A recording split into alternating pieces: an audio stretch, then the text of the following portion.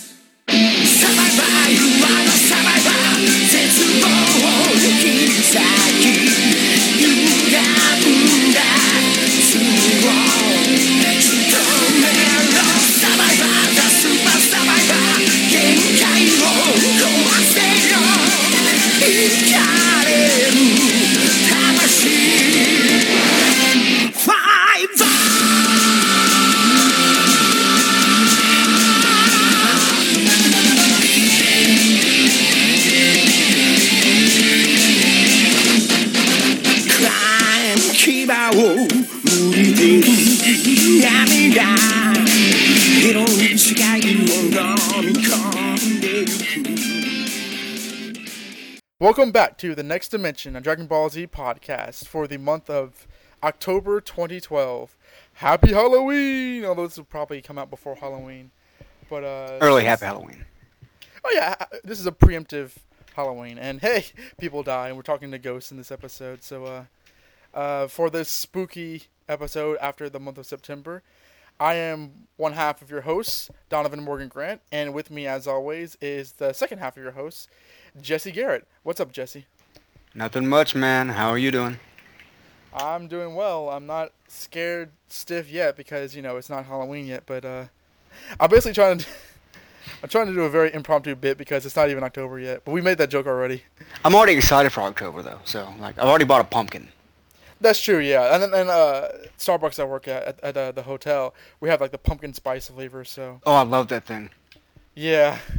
We're getting to the holiday spirit, I suppose. So, actually, I'm looking at your Skype avatar. This can be a little bit Halloween related, considering people are masquerading as people they shouldn't be. So. I like it. I like the good callbacks or forwards. Oh yes, it's a foreshadowing of tonight's spectacular episode. And I predict we'll have a bunch to talk about. So stay with us, folks. It's going to be a good one. We have one email tonight. Our email comes to us from a returning voice or listener. This guy he was actually our very first emailer, and 11 months later he's emailing us back. It is from Adam Trimboth, and Jesse shall read out what he writes. So what does he say, Jesse? He says, "Hey guys, it's Adam from New Zealand writing in again. The last time I wrote in was probably episode 2, but don't worry, I'm still listening." That's good to hear. He says, "I have a few points, so please bear with me. I have numbered them so you can comment in between." His first point is, why do you only do one show a month? I'm not sure if I recall you explaining this. Maybe it's to do with shilling? He says, "I think it would be great if you could move into once every fortnight, if possible, and trust me, all your listeners would agree." I think scheduling and free time would be the main reason that won't be possible. Yeah, it's basically to do with scheduling. I have this is not actually just a pimp, but sort of to expound upon this question. I already have a fortnight show. I say I have. I'm a co-host on the Batman Universe Comic Cast, which you can find at thebatmanuniverse.net. And that show we do record every 2 weeks, where we read every Batman book that comes out in 2 weeks, and that actually takes a lot of time in one night. And doing that for over a couple of years, I see the benefits, the pros and cons of doing a fortnight show. And I'm not saying it's a bad, and I think that were this our only show, I would probably be up on that. Mainly, actually, though, my main reason that we were going to do this once a month is because I think it'll be a better way to kind of like have the series wash over a month's time. I think we really would burn through it if we were doing it every 2 weeks. I mean, I guess we would have to switch up how many episodes we cover.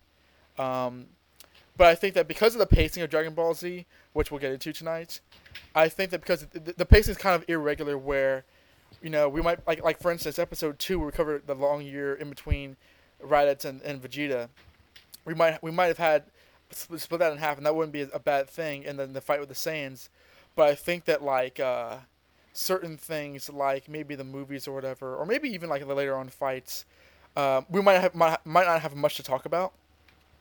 So I think that like every month, we would have just enough to kind of really get in a good discussion, and also just judging by the volume number of the Dragon Ball Z series, or the original Dragon Ball series, I think once a month would put us over a long amount of time, and it's as good a time as any to say that like I have actually uh, expounded upon our schedule for the remainder of the podcast. So no longer we'll have to scramble for telling listeners what they'll have to watch and read for the next episode. So you can expect that every time. And as it is right now for the monthly format, we'll go well into the end of 2015. So we'll be around for a while. I can understand waiting a month for a podcast. I really can, because I'm a podcast listener. Jesse is as well. And if a show's good, you want to hear it more and more. But it really is. I think personally that it is a solid way for us to record. One, because like Jesse said, scheduling. There are a couple of episodes where scheduling is not as simple as we'd like it. We just got to push it back because one person or the other person has other stuff to do. And just basically because I think the story content works better on a monthly format rather than a bi-weekly format, and also because this is sort of like a look back podcast. For me, it's not for Jesse, but I think that like it washes over to both our strengths over a month. So that's my opinion. And Jesse, you said scheduling essentially, right? Basically, I would love to be able to do the. Well, see, you have a little more foresight than I do as far as the series on a whole and where it would work. So I trust your input when you say you think it's more paced overall. Now, I do quite enjoy being able to view episodes and, like you said, let them wash over you for a month. Because at that pace, it doesn't become redundant. You don't get tired of it. And also, I'm pretty stoked that someone likes it enough that wants to hear more of it. Yeah, that makes you feel really great that, hey, we're doing a decent job anyway. Absolutely. I mean, I really would have no problem doing it bi-weekly show. I mean, it really wouldn't be like if we would be tired out or whatever. I'm just thinking of like how the production of the show rather than concern over our interest. I mean, if it would be a little more feasible, say for instance, if Dragon Ball Z was still going on, like I'm trying to think of another anime or manga. I don't know, Pokemon or even Hajime no Ippo, which is a boxing Pokemon manga. is still going on? Is it? I honestly don't know. When I stopped watching, it was still going on. I really don't know, but I know there are much longer Japanese franchises, and if it were still going on, like I think Naruto is still going on. That's not ended. I don't know. I'm not familiar with Naruto, but I believe that or Bleach or One Piece. I might be getting those wrong, but ones that go on very long. I think if they were like still going, I would definitely be up for doing it twice a week. But even then, I would still consider the format of what we'd be covering and the scheduling. But because DBZ is finite, and there's enough stuff to talk about in a single month, and that's essentially the explanation. So I hope that answers everything for you, Adam. If you have any more thoughts on that, please respond to what we just said. All right, going on, his second point is Daniel Yarborough. Yes, he is right. He should be on the show. This guy knows DBZ. I like to think of myself as a DBZ expert. I even got my mates sending me text messages to check out on DBZ facts. But this Daniel guy, wow, he even outclasses myself. I feel like I'm Vegeta and he's Goku. Wow. He says, I'm sure everyone listening would love it if you guys could bring him on for a show as a special guest. If not for a normal episode, I think he would be great to bring on for one of the movie episodes. Give him at least one chance on the show. I bet you over 9,000 that it would be an epic podcast. Okay, Daniel, we didn't get an email for you this month, but if we don't get an email from you next month, then we'll just assume that you don't like the idea. So, I mean, I would absolutely be up for because Daniel's emailed so many times. He's clearly a fan of the series and a fan of our podcast. That like, I would have no problem doing an episode with him. What do you think, Jess? Oh no, yeah, if he's down for it, I'm definitely down for it. I wanna be able to hear more of his insights because yeah, so far from the emails, he knows his stuff as has been said. Absolutely, yeah. He'll always have a lot to say. I'm down for it. I mean, whether it would be on the series or one of the specials or one of the movies, we would have to like confab about. But whatever works best. Absolutely, if he's up for it, or if anybody else. I mean, I think judging from Adam's email, then like if he would like to join on, maybe possibly it just depends on how feasible it is. So anybody who has enough street cred to roll with us, email in. Let's see his third point. Here's one of my knowledge bombs. I like to think of Frieza's forms as upgrades. Each one is better than the last. In this way, I imagine Frieza sitting in his room, developing ways to improve himself. Starting with his second form, which all he does is simply increase his power via mass. Then his third form is him pushing his body beyond its limits for the power he desires, which is why he ends up as an extremely deformed beast. And lastly, he finally managed to perfect it by holding all his power in a form much like his first, small but deadly. What do you think? I've actually considered how Frieza's forms. Actually, go first, Jesse. I don't want to talk too much. No, I pretty much agree. I like that idea. I think it's a valid, I guess, hypothesis. It seems legit if you think about the forms as far as pushing his body to do something that it's not supposed to do. Yeah, in universe, because obviously, out in the real life, Akira Toriyama was just making stuff up as he went along. But in universe, it is interesting because the first transformation was from him being a very tiny body to him being a gigantic mammoth kind of person, and then he just went completely ugly, and then he went kind of crystallized and pristine and easier on the eyes. It's interesting because how each contains power. Because I'm not exactly sure what innate powers each form has besides just pure strength and speed. I mean, like it's sort of like different forms. And spoiler alert, that happens with every villain who transforms. I don't believe they gain other abilities. Actually, Cell might, but like Frieza, for instance, off the top of my head, I'm not sure if any form besides obviously his gigantic killer horns in like his second form. I'm not exactly sure which individual form gains a specific advantage. Because I guess the thing because it's a question of whether or not his first or his fourth form is his real form, and I think from what I've experienced, I'm damn scared that his fourth form is actually who he really is. So I'm not sure if he's actually creating forms to conceal himself and goes backwards, or if he like kind of pushes, if he kind of evolves from form one. So it's kind of that question. Yeah, because in coming up, he does say that he has a tendency to hold back on his power, and maybe he's accustomed to doing that in a form that would limit his usage. Yeah. Yeah, exactly. So I mean, I think it's a question. I mean, I would be surprised if his fourth form isn't his real form. I'm pretty sure. I'm 100% sure that that's the case. So I think it was a question of kind of like what he can use to conceal and why he has so many forms. I remember him saying when he first started transformed, so he can hold his power in. But there seems to be no repercussions for letting his power out besides just scaring people. So I don't know.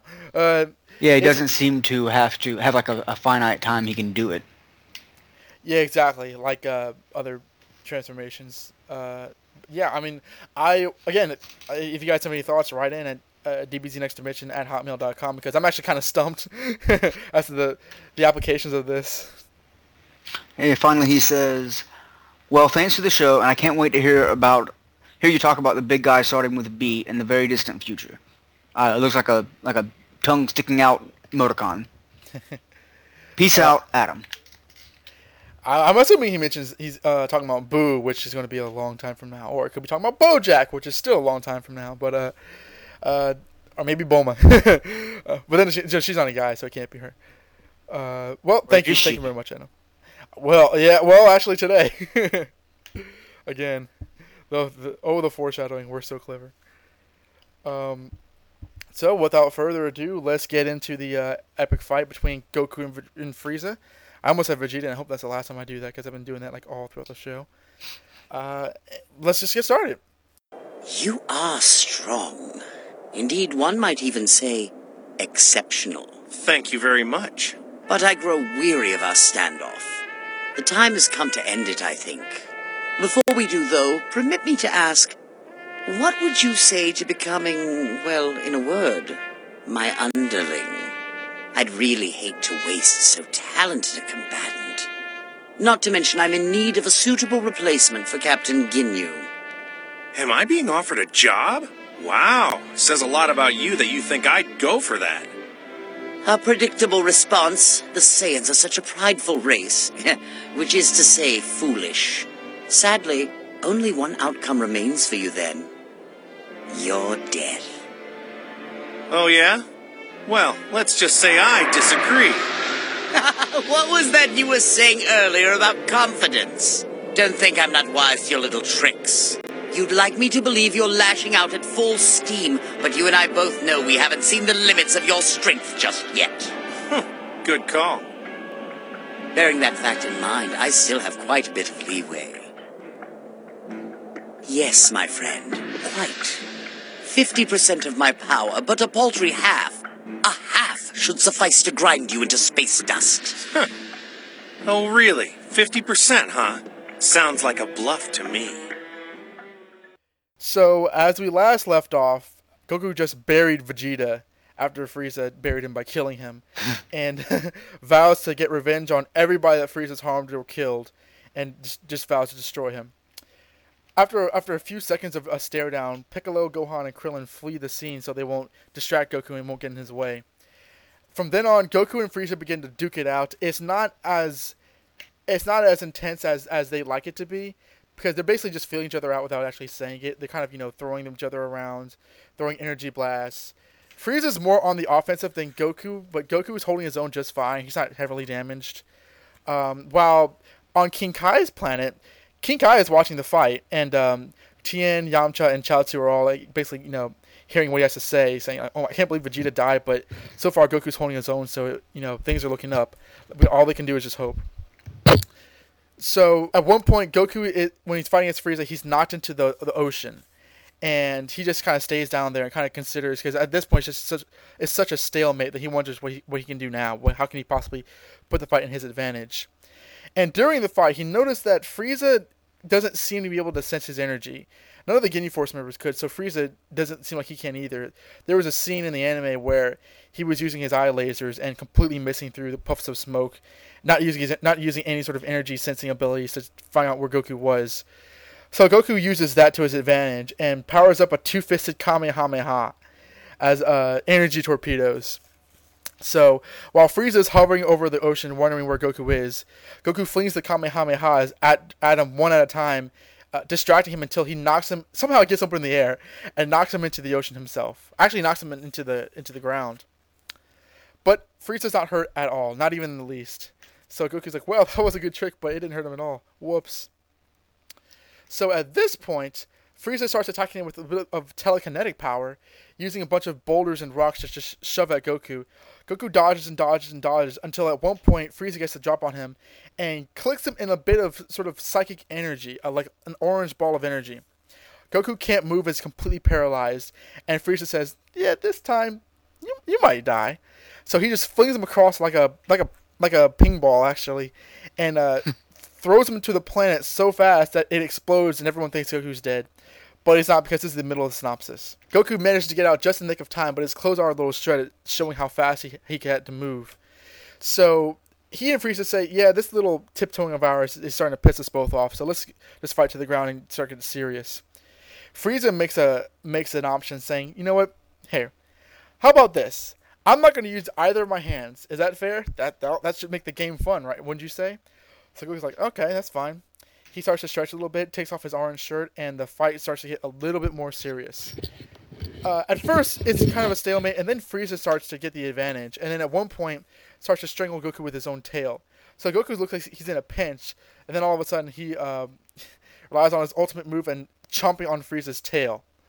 So Frieza doesn't appreciate that, and especially when it gives Goku an advantage, and Goku starts to just wail on Frieza. Frieza finally submits to using his right fist and clocks him in the face, saying that his bonus period has expired. Goku says, well, here's some advice. You're too confident. You're leaving yourself wide open. So Frieza says, I'm having a lot of fun with you. No one's pushed me this far, and I never thought anybody was stronger than Captain Ginyu, let alone myself. Of course, you're not. And you're the first person to put this much damage on me besides my own parents. So before I kill you, let me ask you this. Would you like working for me? I could use a man of your capabilities. It would be a shame to destroy you. And Goku's like, no, I won't be doing any of that. And Frieza's like, yeah, I know. All you Saiyans are stupid. It's in your genes. So let me tell you this. I know that you're holding a lot of power back. And Goku's like, well, darn, I guess you figured that out. And Frieza's like, yeah, it is funny. Because even when I put that into consideration, I think about, half of my power should be able to turn you into cosmic space dust. And this kind of like frightens Goku. He's like, wait, what? Nah, I don't think that's true. You're a good bluffer, though. So while Gohan, Krillin, and Piccolo are watching from the distance, Frieza and Goku begin to stare off a little bit more. And then Goku gets in his head, wait a minute, maybe he's not bluffing. And then catches an elbow in the face as Frieza looks the other way, completely disinterested. So Goku's nose starts to bleed, and Frieza just starts kind of he doesn't take it very seriously, but shows how overwhelming his power is. He trips him, chokes him, and just socks him in the gut. And Goku starts to put on a heavy offensive and completely gets trashed around. He's outmaneuvered. Frieza's dodging everything he has, and he responds with, if Goku tries to punch once, Frieza responds with 2 or 3 hits. So Goku begins to, run out of steam really, very quickly. And up to a certain point, he just can't keep up with Frieza at all. He's just getting pounded on. Back on King Kai's place, they're wondering why Goku is losing. And Yamcha says, hey, is he wearing one of the weighted clothing that we give him? He's like, no. His clothing's durable, but it's not holding him down. And then Tien actually says, well, don't you guys worry. Goku's clearly is saving his ultimate technique for last. Remember the Kaioken? At this point, he should use up to a power of 10. And King Kai says, it's funny you should mention that, because he's been using that the entire time. Which is a big surprise for all of us. Yeah, King Kai just crushes everyone's dreams with that. Yeah, he's already been doing it, and it kind of flashes back to, oh yeah, okay, here's him with the kind of the red glow to it. And you realize that the situation's pretty dire at this point. Yeah, we're going to talk about that. So yeah, we actually, as Jesse said, we actually see Goku using Kaioken in a desperate move to just keep up with Frieza, blocking and dodging, and it doesn't hold up. And at one point, Frieza knocks him out, and the Kaioken just evaporates from his body. And to prove even more of a point, after Tien and King Kai are saying, Tien says, "What? He's already using the Kaioken times 10?" And King Kai says, yeah, it's hopeless. He can't keep up with Frieza at all. We're all screwed. And Frieza makes an exclamation to this point by pulling up 2 of his fingers and shredding through the entire planet. He doesn't attack Goku with it. He just uses it as an example. And it's basically an energy dagger cutting throughout the planet. And Goku and the rest are just astounded by the amount of power it takes to do that. Goku's like, just what an attack. And Frieza says, I told you, I can destroy this entire planet with ease. You know it's what I did to planet Vegeta. And so Goku just looks back and just talks to himself, damn it, he's got me. I can't win. So, while Krillin's wondering what else Goku can do, Piccolo says he has no tricks. There's too big of a power discrepancy between their respective reserves. So, what follows is Goku basically getting the crap beat out of him even more. And Frieza at one point thrusts him into the ocean. And it just starts firing energy beams so Goku actually can't get out of the ocean to catch a breath. So while Goku's running out of air, he desperately tries to find a point where he can grab some air. And once he sticks his head up, Frieza kicks it back down and it's holding him underwater. So he's literally drowning Goku to death. So Goku actually passes out at one point and starts to have some sort of crazy daydream. He sees Namek all destroyed, all burnt up, all the buildings destroyed, and he sees Krillin's corpse, apparently wide-eyed and dead, and he just screams, Krillin! And he sees these crazy images of Gohan running by, screaming out for his dad, and he sees on planet Earth being attacked, and Chi-Chi screaming out for Goku. And while Frieza's laughter is being echoed throughout in the background. We see images of all of Goku's friends laughing as the screen fades slowly to white, and then the entire planet exploding. This causes Goku to wake up and burst out of the ocean, much to Frieza's surprise, as he didn't know where that power came from. So Goku at this point is just seething with anger and energy, and just screams and just says, "Listen to me. For Gohan, Chi-Chi, Planet Namek, and everyone else, I absolutely will not lose!" And just charges up his Kaioken as hard as he can. He's like, less than 50% power or not, I don't care. The only thing I have left to do is a 20 times Kaioken! And just charges up his power level to that much. He's using Kaioken times 20 now. And it proves to be effective as he just clocks Frieza right across the face. And the entire time he's saying, Kamehameha, and shoots a Kamehameha blast right at Frieza. Frieza tries to block it with one hand stretched out, but it's too much power for him to really anticipate. And Frieza just screams, and it looks like he shoots an energy blast to explode it before he actually can hit him. And there's a gigantic explosion. Goku is frozen in the air with his fist still, with his hand still stretched out for the Kamehameha. And Frieza's hand is like burnt nearly to a crisp, but he's still very much alive and not all that affected by it. While Goku is standing there, he's like, "Impossible! This is impossible!" Frieza's enraged with the fact that Goku has pushed him this far.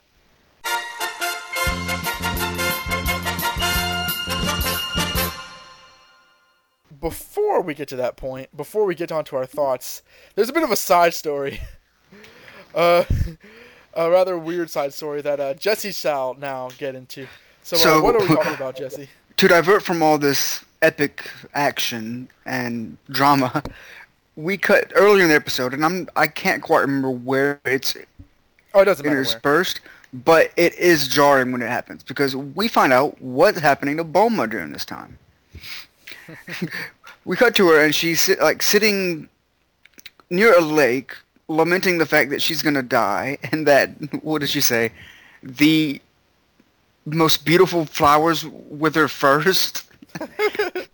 She's very modest. And she leans down and she's thinking to herself how sad it is when a Namekian frog jumps onto her face. And she thinks, how can I die in loneliness and solitude with you? And she hears more ribbiting, and at this point she notices there's a large contingent of frogs who are just for some reason drawn to her. She's that beautiful. Yeah, so she is just royally mad at this point. And we cut back to the fight, and then sometime after that, we cut to her on her, I guess it's a motorcycle thing. Yeah. She's apparently abandoned the frogs, and she's in a rather good mood, and she's talking to someone. She's like, "Wow, I'm great. I found you. I'm so happy, and you don't really know how to treat a girl, and you are a great friend. I'm so happy now." Like, well, who is she talking to? We don't know. Well, one frog in particular is latched onto the back of her bike and holding on, and we cut back to a flashback. So we're now on a flashback of a side story that's irrelevant to the main plot. Awesome. To Bulma on the lake, griping about the rest of the frogs when she's trying to rinse her face off, reaches down with the towel, and lo and behold, her new friend picks the towel up and brings it to her, and they kind of bond over that moment. Yeah. It's so ridiculous. And at this point, we don't know who this mysterious frog is. We have an idea. Yeah, one guess. But this entire tangent here, I was just rolling. I find it. We're going to continue, but I just find it hilarious how Bulma's been alone this entire time, and it is funny. It's cheesy, but it's funny how I found this one person that's one of the most powerful enemies they've ever gone up against. And she is none the wiser. No, not at all. And it's almost like a kind of a commentary on the fact that, hey, what the hell has Bulma been doing this entire time? Because she's like, I've been so alone. It's like, yeah, you were kind of forgotten about almost. Yeah, exactly. After she got them to Namek, she does nothing. But we expressed before, I was surprised this was left in. I was stunned. With Kai. Yes. Because watching Kai, this is the kind of stuff they would cut traditionally. Yeah, exactly. No, exactly. Like this is nowhere near the original story. And like when I was like making this, and I just as a brief aside, when I was making the schedule for recording, I realized like Kai's episodes. The title included like what was it? And Ginyu was back. I was like, oh what? They kept this, and I'm not gonna lie, it's highly amusing, and what proceeds to happen is actually interesting. You want to say like just like what proceeds to happen to her and like what happens to the frog?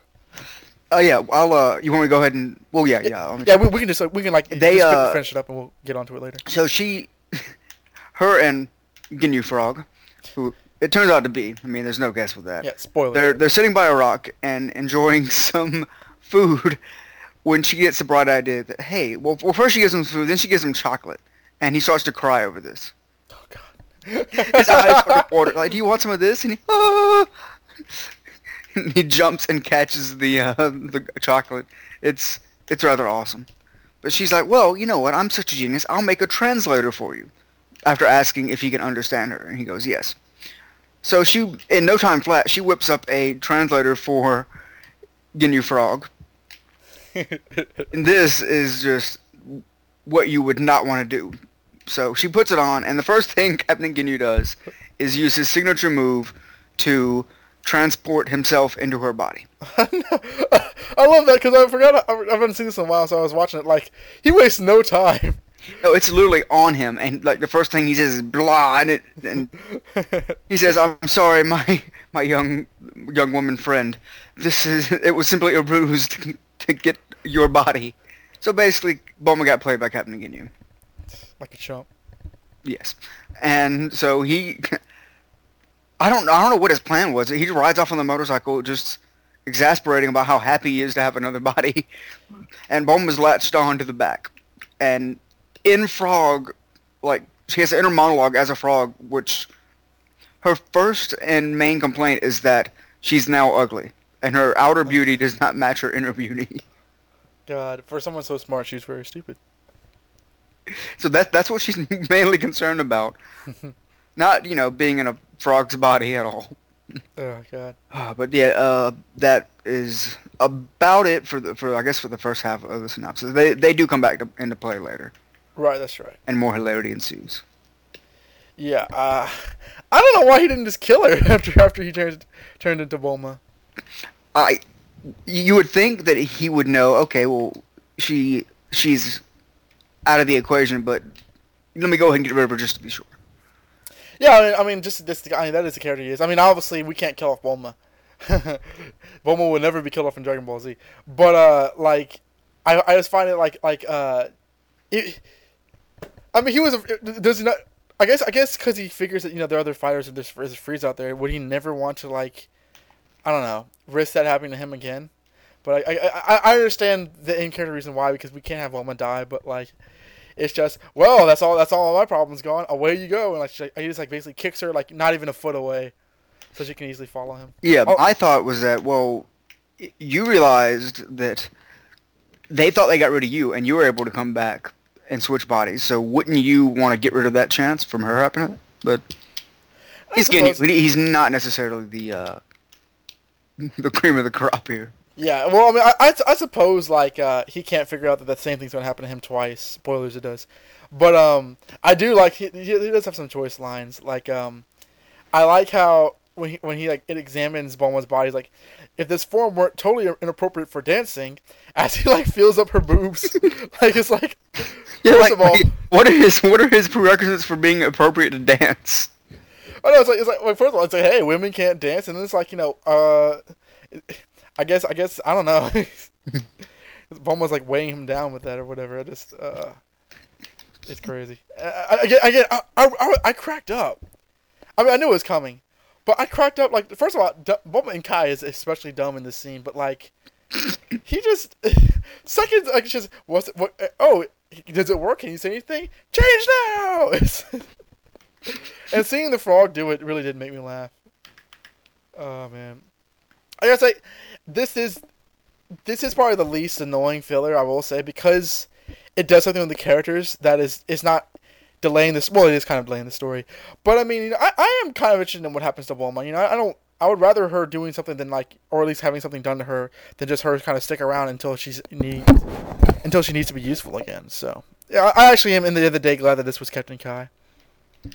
And at this point, I don't think there's necessarily a problem with a little bit of filler.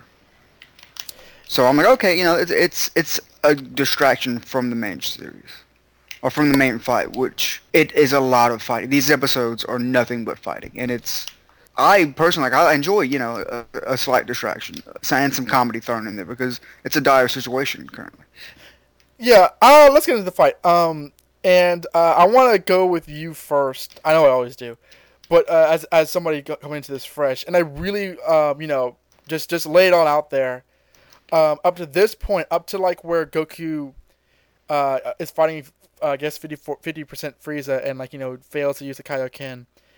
Up to that point, going into it, what were your thoughts on the fight as it was developing? Well, going into it,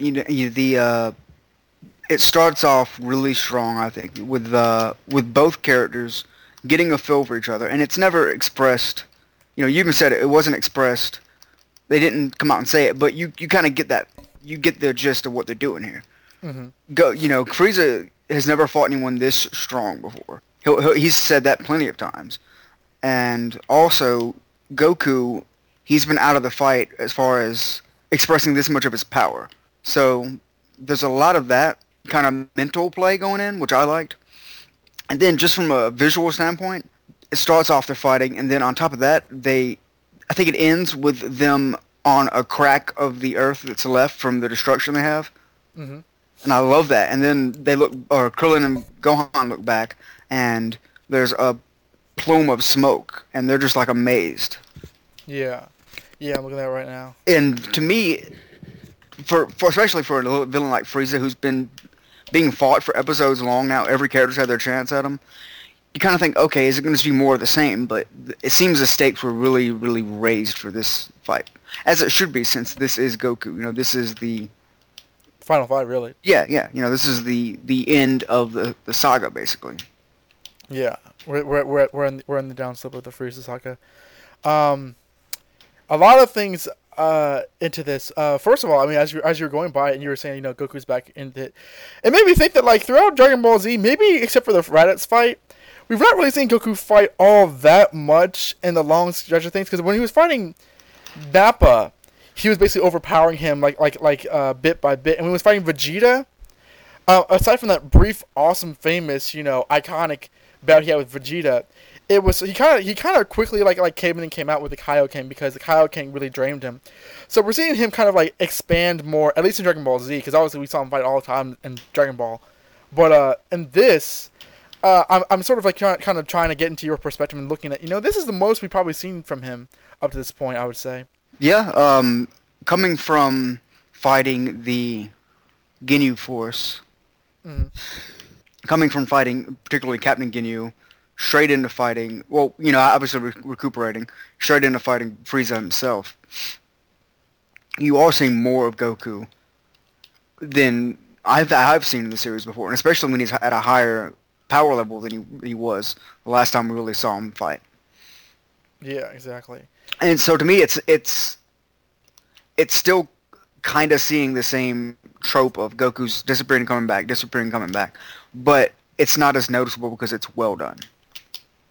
Yeah, I don't think I mentioned it last time, but again, we have another scene of Goku arriving, quote unquote, in the nick of time. Which I mean, I did actually mention last episode that is the last time that happens, to my knowledge. Watching this fight bit by bit, you can, as you said, there's a lot of electricity, there's a lot of tension around it because these are the strongest people in the universe fighting, just duking it out. So there's a lot of hype going into this, and there's a lot of anticipation, and you can feel it. You can feel it develop itself throughout the fight just by them testing each other. Going back and watching it, and kind of knowing where it goes, it is a bit slow for me for the first half. I will say that I do think that I kind of breeze through the first part of the synopsis because, I mean, there are parts where where they're in a fight. Frieza fights with 0 hands, and Goku has the underwater Kamehameha. Those bits, which are very interesting and fun to watch, but I do think that this fight is a little bit kind of to me, it doesn't actually get really interesting until Frieza stops kidding around and beats Goku up. And I think that, like, I've been listening more and more to the Kanzenshuu guys, and a lot of their past episodes going, and I've listened to like Mike Vegito EX when he wrote into on our Facebook page, recommended the manga review of awesomeness, where they go over volume by the manga, and they go over this volume that we're going over, which covers Piccolo versus Frieza Form 2 to Goku using the Kaioken as 20. And in that one, they said that they thought it was really kind of like uneventful and slow, just by the pacing, not so much by what happens into it, because I don't think it is uneventful, because obviously the whole thing with Vegeta and the transforming, I don't think you can possibly say it's uneventful. But I do think that like the pacing is a little bit inconsistent, because we have Goku and Frieza kind of playing around. You know, there's no question. I mean, Goku gets some hits in when he's fighting him, when Frieza's not using his hands, but there's not really any sense that, like, you know, they're taking it 100% seriously until Frieza clocks him and then uses 50%. So up to that point, it is a little bit kind of, I'll say, kind of wish it was. I wish the characters were taking it a little bit more seriously up to that point, because after you see it, at least from my perspective, I kind of wish that a little bit more was going on. See, I thought of it more as a slow burn, particularly on like Frieza's part, because throughout the episode, it comes off like he's having fun, like he legitimately is enjoying being tested like this. And absolutely. He even says so. Now, I think that he has more of his typical, oh yeah, you know, I just love being in a fight. I guess that, you know, that we discussed earlier, his kind of zeal for the battle, which is a little jarring when he comes in and he gets so pissed off so quickly. Yeah. So it's like, okay, well, you know, you were just enjoying it, and maybe you could say he's having conflicted feelings about that, but still, it is a little jarring on that end. Mm-hmm. But I didn't get the feeling that it was slow, or that it was kind of uneventful. But like I said, you know, that's a different. You have a different perspective than I. So. Yeah, I do, and I'm not saying that like it is. That's just kind of like how I take into it, because I remember like in the days, you know, leading up to this, because obviously like by the end of this episode we're gonna get into some major stuff, but in the up to that, I was like kind of just going over my notes. I'm like I'm not exactly sure what all I have to say about this first half, because it's, you know, we can say, you know, it's cool that Frieza checked him in the ball. It's cool that, you know, Goku bit his tail. It does seem like it goes by quicker than the second half. Like the second half is where more major events happen. Yeah. Or is what I think. That, and also I do really enjoy when Frieza does he pretty much puts the crack in the earth. Yes, I love that moment. It's like come on, you can't, look what I can just do. And Goku actually says, yeah, I can't win, which I don't think Goku's ever said before. I reserve the right to be proven wrong on that, but I really don't think. I mean, I don't think Goku's ever said, "You beat me," or actually he did say that with Vegeta, before Vegeta paralyzed him. But whatever. But most of the time, it's not his character to say, "I can't win." So, especially put him against the wall like that, where like Frieza has so much more energy. I mean, again, I'm not saying this is flat out bad. And it's you can see what Toriyama's doing here, because he is building up the fight. He is kind of like working. He's using the tension to kind of work out how he wants to do the fight. You know, working a chapter ahead of the time. You can see how he's kind of, you know, kind of edging it out. He doesn't want Goku to get a clear advantage. He doesn't want Frieza to get a clear advantage at the start, but he wants to make it interesting, which is why he holds off Frieza actually taking it seriously until like the middle. I think that, like, I mean, and I do think it's fun to watch, but at the end of the day, I think that, like, it's just hard to kind of, like, describe besides Dragon Ball Z, again, and I think we said this at the very beginning of the show, of our series, that, like, Dragon Ball Z, if nothing else, it's just like the 60s Batman show is basically, you know, the campy Batman show. Dragon Ball Z has rather a notorious reputation for being, like, a bunch of fighting and then a bunch of nothing. And, which is why Kai was created in the first, well, not music, why, but besides money. But, like, a big part of Kai just cuts out a lot of the nothing. Exactly, the nothing. Just a lot of the slow pace. I mean, in the original anime, this fight moves like a glacier. It really, really does. And, like, I remember as a kid, that slow pace really builds the tension. Because I literally remember, I was on the edge of my seat every single episode for this. And it works, but at the same time, there does come a point where it's like, I do want more to happen. And again, I'm not saying that is absolutely the case, like, objectively. But up to when Frieza uses 50%, that was my feeling, having seen it over and over, having seen it at least before, and going through it again for analysis. I was like, analytically, I wish more were happening than what is. But that's just, to me, I think the turning point in the fight is when Frieza smacks. I pulled it on. When Frieza smacks Goku after he said he's not going to use his hands. I would agree. I would agree that too, because right after that is when he starts taking it seriously, and it shows Goku's power, getting the best of Frieza. If you ask me, it shows not only that, but also Frieza is putting in more effort than he thought he'd have to. Yeah. And it's almost, look in his face, almost seems like he realizes also, like, I'm gonna punch him. It's like, oh wait, I wasn't gonna do that. He made me react, and he's like, okay, I have to end this now. Like, he's getting annoyed with it. It's no longer become the game that he liked. Yeah, because I remember when I was watching it again in my notes, I was like, okay, I'm judging by how Frieza fought Vegeta, and because we know at this point that Goku clearly has no chance against Frieza now. Why is he playing around with him? And then Frieza actually just says, I'm having fun with this. I've never fought anybody so tough. I'm enjoying myself. So you can see him playing with a toy.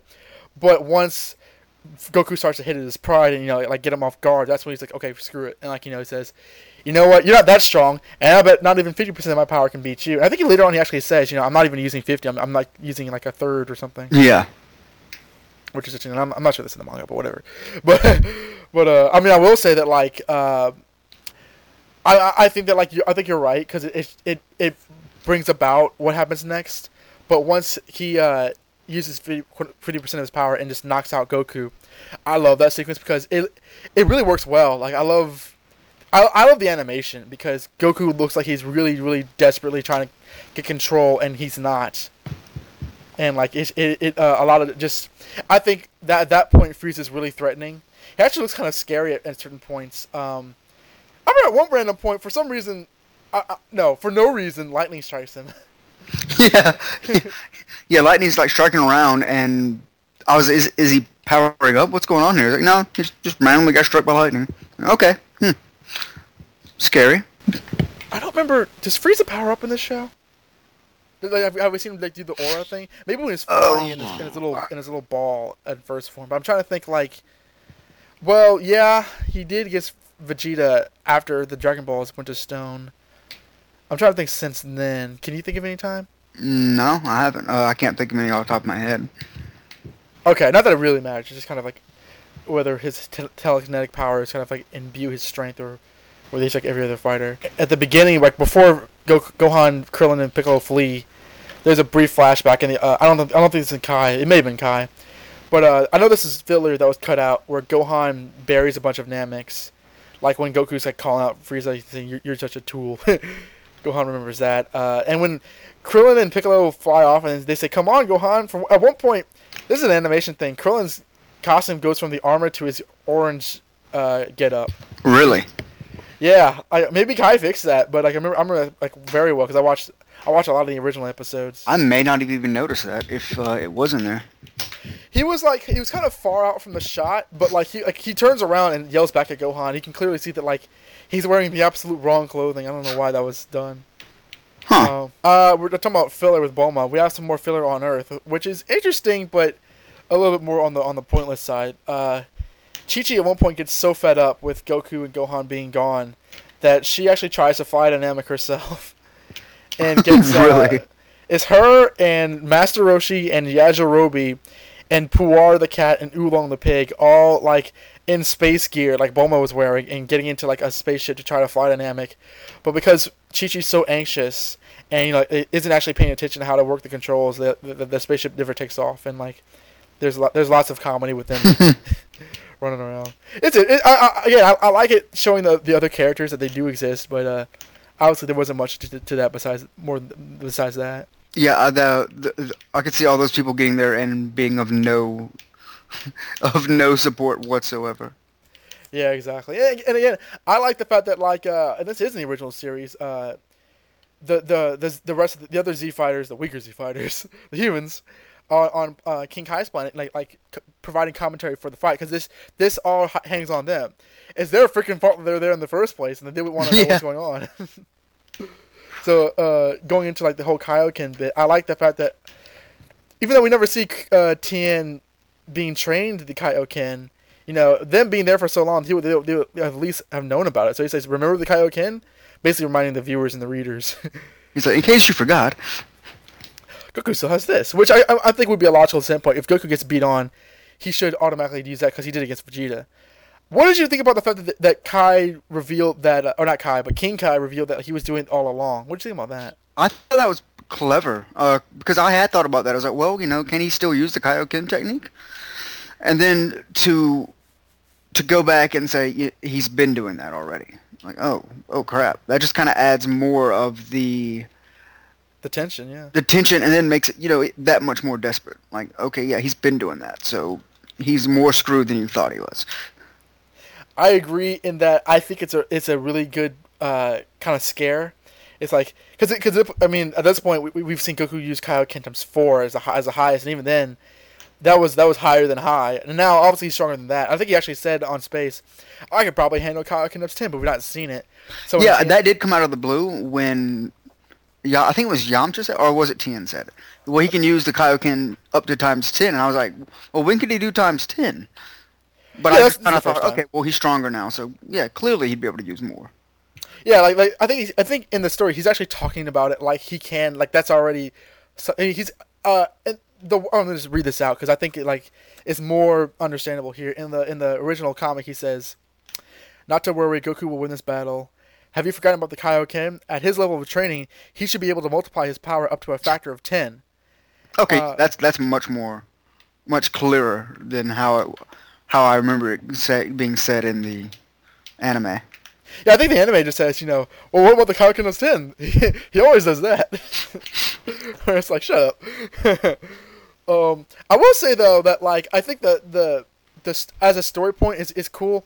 I think the way they go about it is a little clumsy, and it's partly on the manga's fault because Kaioken is animated by Goku having a fiery red power aura around him, as we've seen that every time he uses it, and I don't think that he's ever done that until after Tien says that, and I think it's a little bit of a cheat.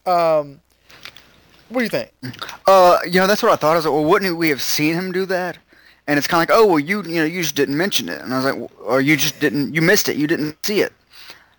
It's your fault. Yeah, and I'm thinking, well, I guess you can kind of say, okay, who's moving so fast? Him and Frieza moving so fast that you couldn't see it. Yeah, but there's kind of no ambiguity. Ambiguity? And can't think right now. Yes. But with that, because you pretty much see him not do it. You don't see him doing it. So there's no kind of leeway with that. I don't think. So it's pretty much a cheat to the audience.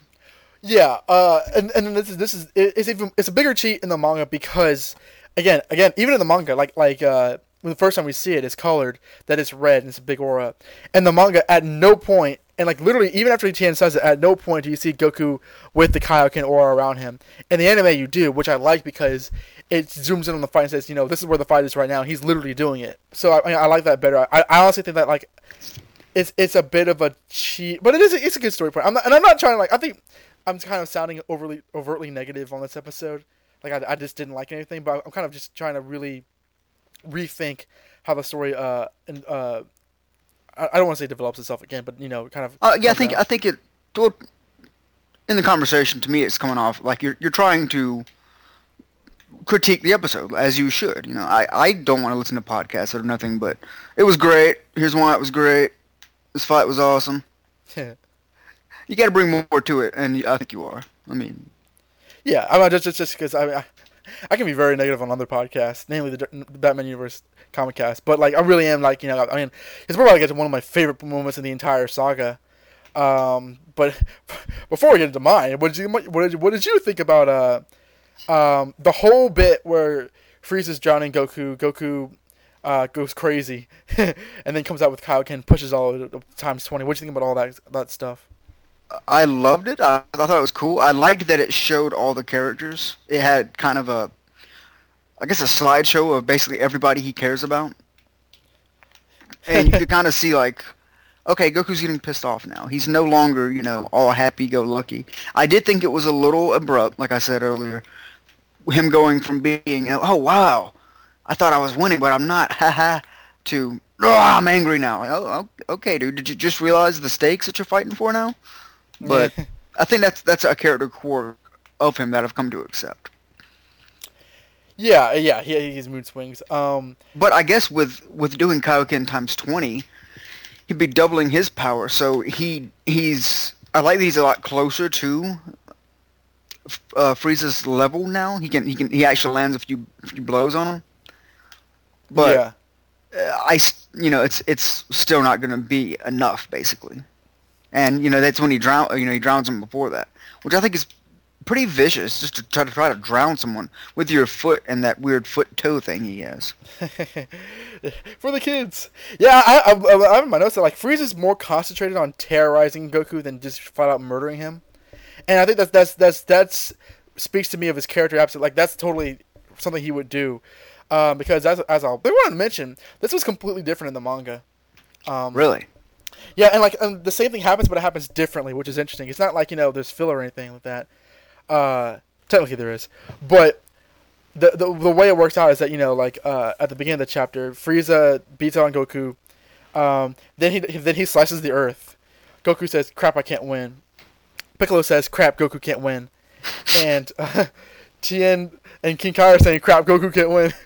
Goku actually starts like thinking to himself. Like we actually see like in his inner monologue, like if this is like like a Marvel comic or whatever, we would say like thought captions. But like he's thinking, he's like going over in his head. He's like, okay, what can I do? What can I do? What can I do? I could increase Kaioken to 20 times. I don't know if my body can handle that. If he has 50% power, I can't win anyway. I gotta take the chance. So he's kind of like mulling over in his head, and then he just out of desperation says, "Please let him be bluffing," and then just powers up to times 20, and then that's when everything that happens. Whereas in the anime, he he gets drowned, has some sort of nightmare of all his friends dying, and then just gets pissed off and pushes it to times 20 anyway, which I do like better because it is a lot more dramatic. I think I like the way it is in the manga because it is almost out of desperation. This one is a lot more like I don't care how strong you are. It's almost him refuting him saying he can't win. It's like him being a lot more determined. About that hallucination sequence, I found it interesting. And again, this is sort of like a Dragon Ball, not a callback, but Krillin's body in that sequence, it's rather chilling sequence. It actually reminded me a lot of when he died the first time, because he was in that exact pose, I think. Which actually might be kind of creepy hearing, but he was in this wide-eyed, just dead look. Which would make sense. Did Goku? Yeah, Goku see that when he died the first time? Yeah. Okay, so that would kind of make sense that's what he would relate to. Krillin dying is he would think about what he saw before. Yeah, absolutely. Not getting into specifics, but the way, just the way Krillin died the first time, after the world tournament where Goku went up against Tien. The tournament's over. They're all getting out to eat. Goku says, "Oh, I forgot my Dragon Ball." Krillin says, "Oh, I'll be right back." And then seconds later, he's dead because he's Krillin. Goku finds his body and gets completely upset, just pissed off. And as we find out later on, Goku does not like Krillin dying.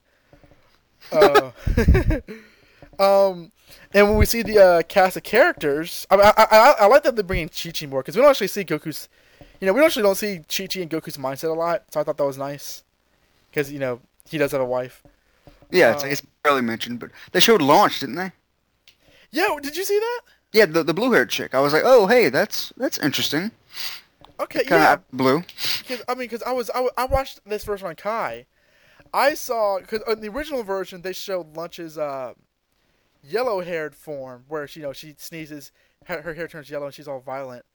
And I thought in Kai they cut that out. But if you saw that, I mean, Well, I saw her blue. I saw blue hair form. I don't know if. okay. So I distinctly remember seeing blue hair, and I was like, "Oh, hey, that's Launch." Wow, that's awesome. I want to check that back out because that's wild. Well, I wonder why they would change that. Maybe it's because Goku prefers her nicer form than her evil form. But I mean, unless I'm just saw that it was Launch and just assumed like it was blue, but. Well, it's cool because I mean, literally, I have in my notes Launch is cut out, but she's not cut out, and like I like the fact that like they have him think about Launch because that is all of his friends, even though up to this point he'll never see her again, and hasn't seen her in years.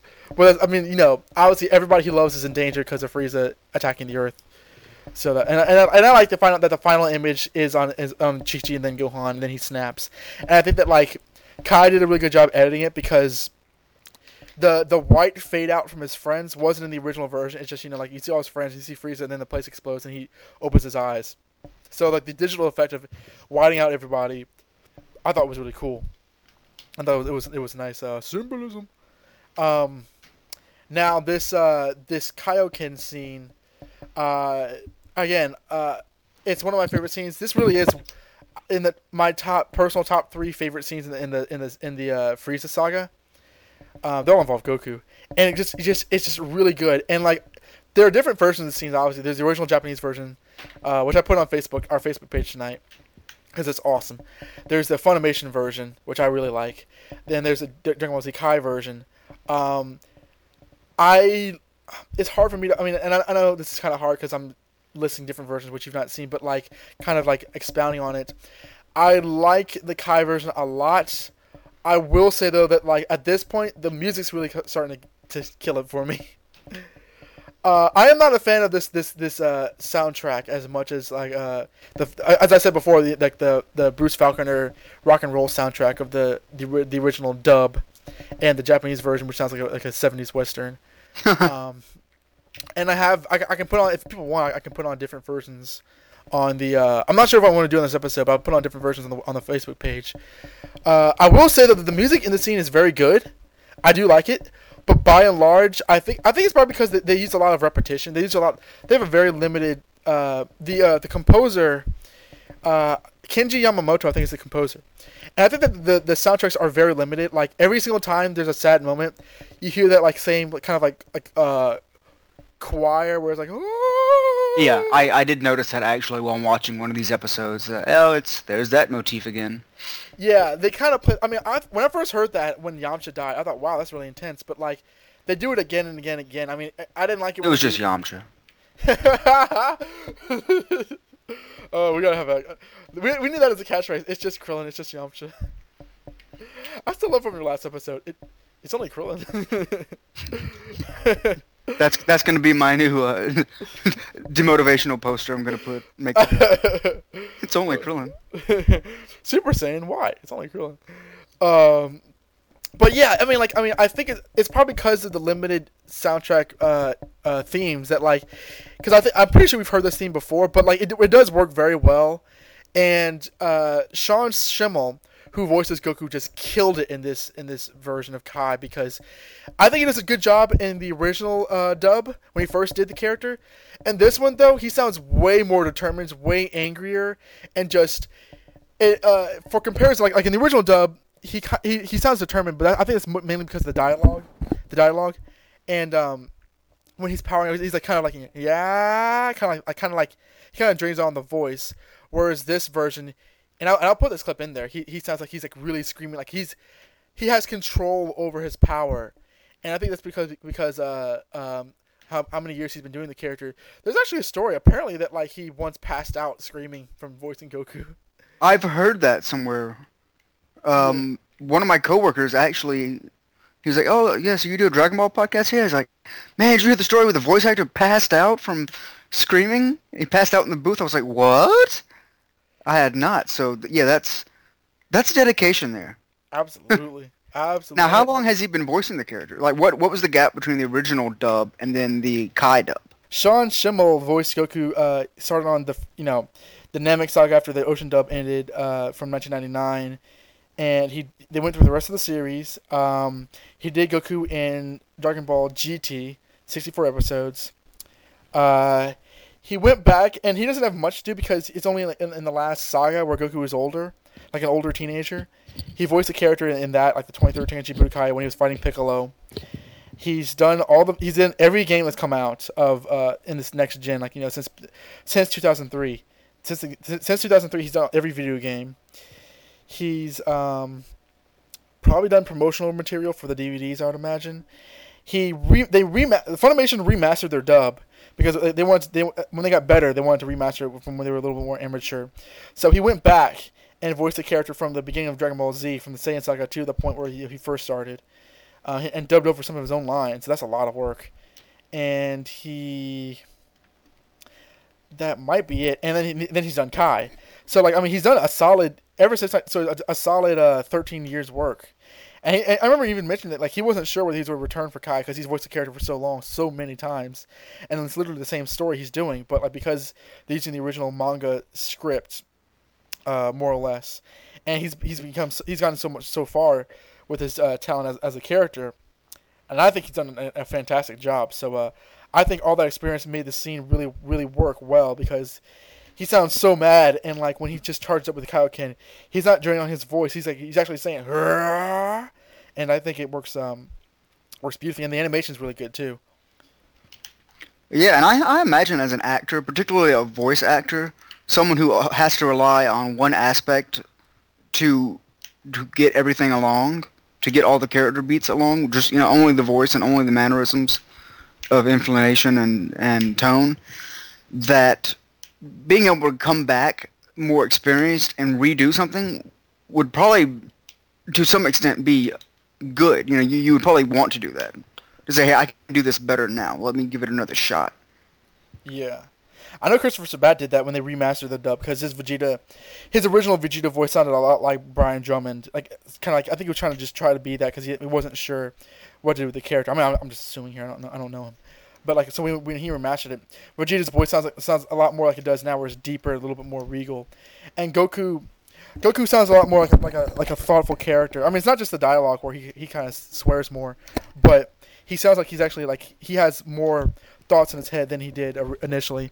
Although I think by the time they were dubbing the Cell games and the Boo arc, I think by that time they got a pretty good handle on the characters.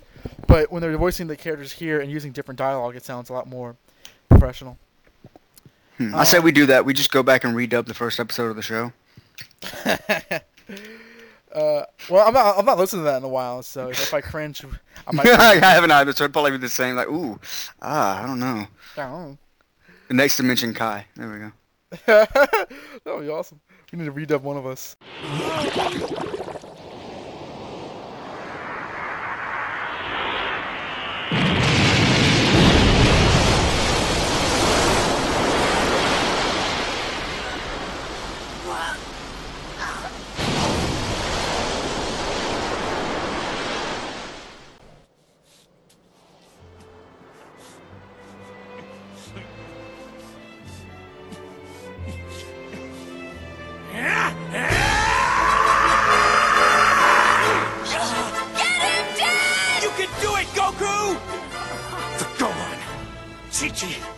Everyone on Earth and the future of Namek! I am not about to give up!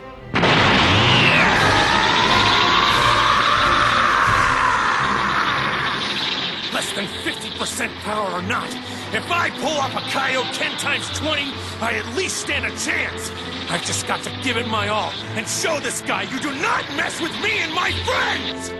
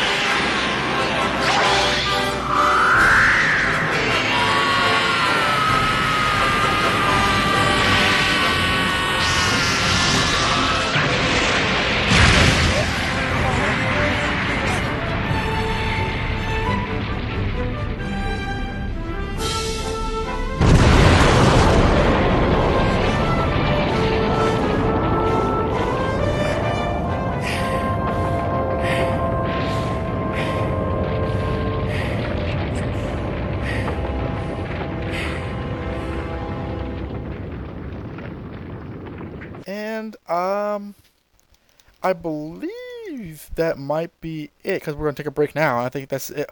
Up to that point, I want to stop where Goku does Kaioken times 20. This is the final time that Goku uses Kaioken in the series.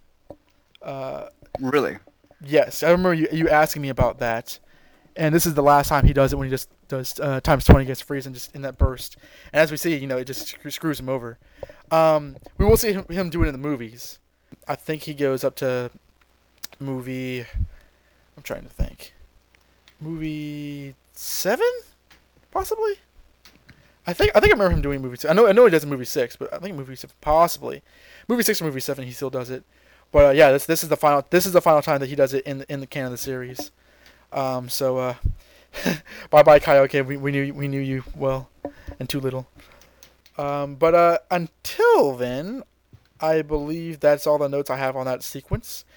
And unless you have anything else, we can cut for a commercial break. Nope. All right. When we get back, if you know what happens next, you want to come back. And obviously, you're not going to not listen to the rest of the podcast unless you just hate us by this point. But yeah, it's not like a TV show. You just change the channel. I doubt anybody's like, screw it, deleting this podcast. Yeah. hopefully not. If you are, I'm sorry. We'll do better.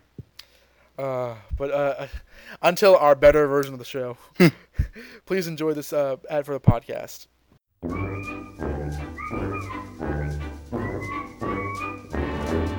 Hello, boys and girls. It's your dear old Uncle Joker. We've got an internet access here in Arkham, so I'm doing a little browsing. Lolcats, porn, lolcats. What's this? Bailey's Batman Podcast? A bi-weekly podcast devoted to everything Dark Knight Detective? Well, Michael Bailey, where's Bailey's Joker Podcast, eh? We'll see about that. Harley, get our things! We're going to Georgia.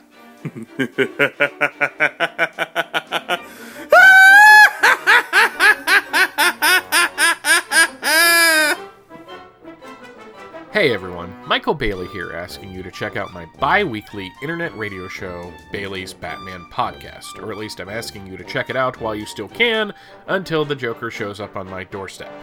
Bailey's Batman Podcast is a hodgepodge type show where I discuss all aspects of the Dark Knight's history. Comics, movies, animation, even trading cards and action figures. Everything Batman related is fair game, and yes, that does include the villains, which includes the Joker, so he won't kill me. New episodes drop every other Tuesday over at www.baileysbatmanpodcast.com. The site also has links to the iTunes page, the RSS feed, my Twitter handle if you're into the social media thing, and the Bailey's Batman Podcast Facebook page. Bailey's Batman Podcast is a proud member of the Batman Podcast Connection, which you can find at batmanpodcastconnection.wordpress.com. I really hope that's the UPS guy. Why can't I have Batman in my basement?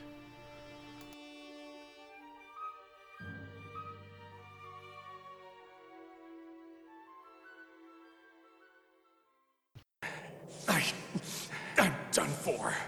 Kakarot, how dare you give up? You're a Saiyan warrior. Take some pride in your heritage.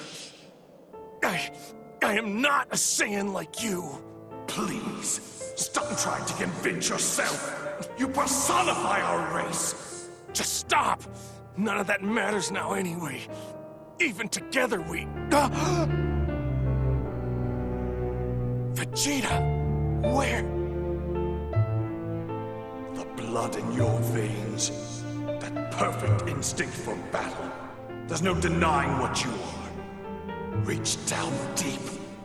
Feel the pain of those of us who fell. Your brethren were all decimated. Your homework lost. Does it not enrage you to stand before the man responsible for driving us to extinction? My father, your father, both gone. Dead. Killed by him, Lord Freeza. You are the last of our kind, Kakarot. Everything we were survives now only in you. And he won't rest until every trace of that has vanished, because he's haunted every day and night by a single overriding fear. That the legendary Super Saiyan will rise up from the ashes and obliterate him. I dreamt, I yearned to be the one to avenge us. Yet he battered and broke me just as he did the others. You cannot know the torment I died in. Unless you're the one to finish this, we'll be lost forever to the memory of time.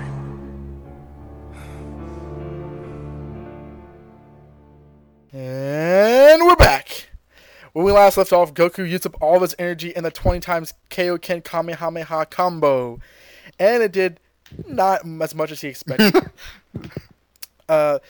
He's wiped out. His energy is completely gone by this point, and it's dropping even lower by the second. Frieza is a little hurt, actually. He's a little bit more injured than he anticipated. He's not that badly hurt, even though he looks kind of damaged, but he's more angry than injured. And he's actually like, that hurt. I almost felt that. And just, at this point, he's actually beating up Goku out of principle and out of rage, because he really is insulted the fact that Goku has pushed him this far. So he headbutts him something nasty. He elbows him. He just kicks him across the landscape. And all the time, Goku's like, what am I going to do? What am I going to do? And Frieza's like, just absolutely pissed off and just throwing him around. At this point, Goku starts to get more hallucinations of Frieza. No, damn it, not again. That's not Frieza, because he's fighting Frieza. Vegeta is back. He's alive. No, he's not. He visits Goku naked.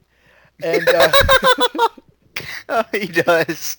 He does. I'm not making it up. Vegeta's popped into Goku's mind naked. He's an adult. He's a child. He's an adult. Yeah. Yeah. We'll say this as many times as we have to get it across the point that it's weird. But Vegeta with no clothes on is criticizing Goku. Vegeta says, Kakarot, come on, man. I gotta concentrate. Kakarot, you fool. Dip into your Saiyan pride. You can beat him. Use the blood of your Saiyan heritage. And Goku still is trying to reject his Saiyan heritage, saying, I'm not like you. It doesn't even matter. He's killing me. So Vegeta actually gets as emotional when he's not dying as possible, saying, like, listen, he killed us. He killed all of your race. You have the pride. We all tried. We all died. And at this point, we see different versions of Vegeta. We see like Little Prince Vegeta as a kid. We see him as Grade 8 Vegeta. We see King Vegeta, and we even see Goku's father Bardock come in, and they all start saying the same thing. They say, I thought I could beat him. I tried and I died. Don't let it happen to you. You can beat him. So Goku's like, okay, all right, let me do this. I can do this. So he raises his hands up and just stretches his hands up and just poses for a while, not saying anything. And Frieza's like, what the hell are you doing? What's going on? Is this a trick? And Piccolo's like, what is Goku doing? I'm not sure. He doesn't have any energy left. What is he gone crazy? And Krillin actually ascertains, he's like, no, it's the Genki Dama, or the Spirit Bomb. So he tells Piccolo the Spirit Bomb is gathering all life forms' energy throughout the planet and raising it into a ball of energy and slamming across an enemy. It's supposed to be the ultimate attack, even though it didn't kill Vegeta. But whatever, mention that. And Piccolo's like, lousy King Kai. He didn't mention anything of that to me. And they're saying, but there's so little life left. So many Namekis are dead. Where is he getting the energy from? And they figure out that he's getting all the energy from around the universe. Any planets that are nearby Namek, he's actually drawing energy from them. From those planets, I should say. And they're saying, but I don't see the energy. And they look up in the sky, and there's this big glowing ball. At first it was just an energy orb in Goku's hand, making his hand glow on Earth. But now it's like this actual like big thing. I think they said 50 meters in diameter. That might not be right. Let me check on that. Yeah, 150 feet across. So that's way bigger.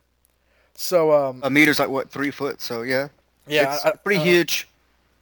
Yeah, it's way bigger. I don't want to get my metric system messed up. But the entire time Goku's struggling because he has to keep across the fact that he's not actually gaining energy while Frieza wails on him. So Frieza's just confused and upset. He's like I'm tired of this crap. I'm killing you now. So he just beats Goku across, and beats on him and beats on him and beats on him. Piccolo and the others realize that Goku can't keep this up for long. So he says, Gohan, Krillin, give me your remaining energy. Just pour it all into me. So before Frieza can gain the upper hand, Piccolo decides to launch a full-on attack on Frieza so he can distract him while Goku gains energy for the Spirit Bomb. While this is happening, Frieza knocks Goku close to a lake, and before he starts to blast him away, he realizes that there's a glowing bit of light in the reflection of the water. He looks up and says, "That's not the sun. That's the... what is that? What is this?" And Goku's like, crap, he knows. So, as the others realize that Frieza's clicked onto what's been going on, Frieza says, "Okay, I get it. You were going to throw this at me, weren't you? Well, you're never going to get the chance," and puts his death beam finger right in Goku's face. Goku tries to get a punch at him, but Frieza just catches it and says, "Ha ha ha, nice try. Now you're going to die." And then catches a boot right in his face as Piccolo comes to the rescue. Hooray! Yay! So, Frieza flies all the way into like a mile away into the lake. Piccolo says, "That's all I could do. Please, Goku. Please finish the Spirit Bomb." And Goku says, "I can't. It's not ready yet." And like, Frieza's like, "What is he doing still alive? I thought I killed all the Mechians." I'm not sure why he thinks that, but whatever. So the next... He just forgot about him. Yeah, he just like... I suppose I just killed them all. They're not here. So the next few minutes consists of Piccolo putting up a front and eventually just getting his ass kicked by Frieza, while Goku puts all his energy into the Spirit Bomb. At one point, Frieza's so upset by Piccolo that he starts to kill him once and for all, but then he's attacked by Krillin and Gohan, using their remaining energy to distract him even further. So Frieza's like, "You know what? I'm just gonna blow this entire planet up right now. You're dead. He's dead. They're all dead. You all die." So he puts up his energy into like a glowing, like blood red energy orb with lightning around it, and starts to laugh. He starts getting crazy. Like, "Yeah, you're gonna die. You're really gonna die this time." Yeah, his eyes like bug out.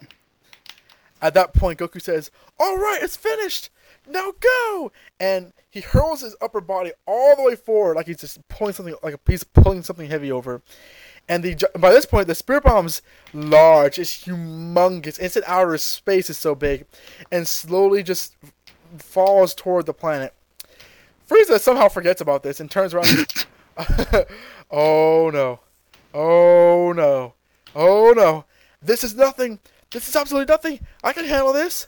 Yeah, I can do this." And he puts his arm forth and tries to push it back, but it's not happening. The Spirit Bomb is just weighing down by that ginormous, that's not a word, enormous amount of energy. And Frieza at this time is absolutely panicking. He cannot push this back, and his eyes are so bugged out. There's like blood vessels in them, and he starts to scream. He's like, "Ah!" And just falls into the Spirit Bomb as the Spirit Bomb crashes onto the planet. And there's this gigantic explosion, and there's just this huge crash of light, and everyone's blown away. So back at King Kai's planet, King Kai is watching all of this and says, "Oh no, they did it. They actually did it. They've actually defeated Frieza." And Chaozu, Yamcha, and Tien can only like look on and hope that he's right. And the first thing we see is Krillin's bald head popping out of the water. He and Gohan are still alive. They've actually managed to be far enough away from the explosion that they weren't injured. So they're looking around and saying, I wonder what's happened. Did Frieza finally die? If he died, what about Piccolo and Goku?"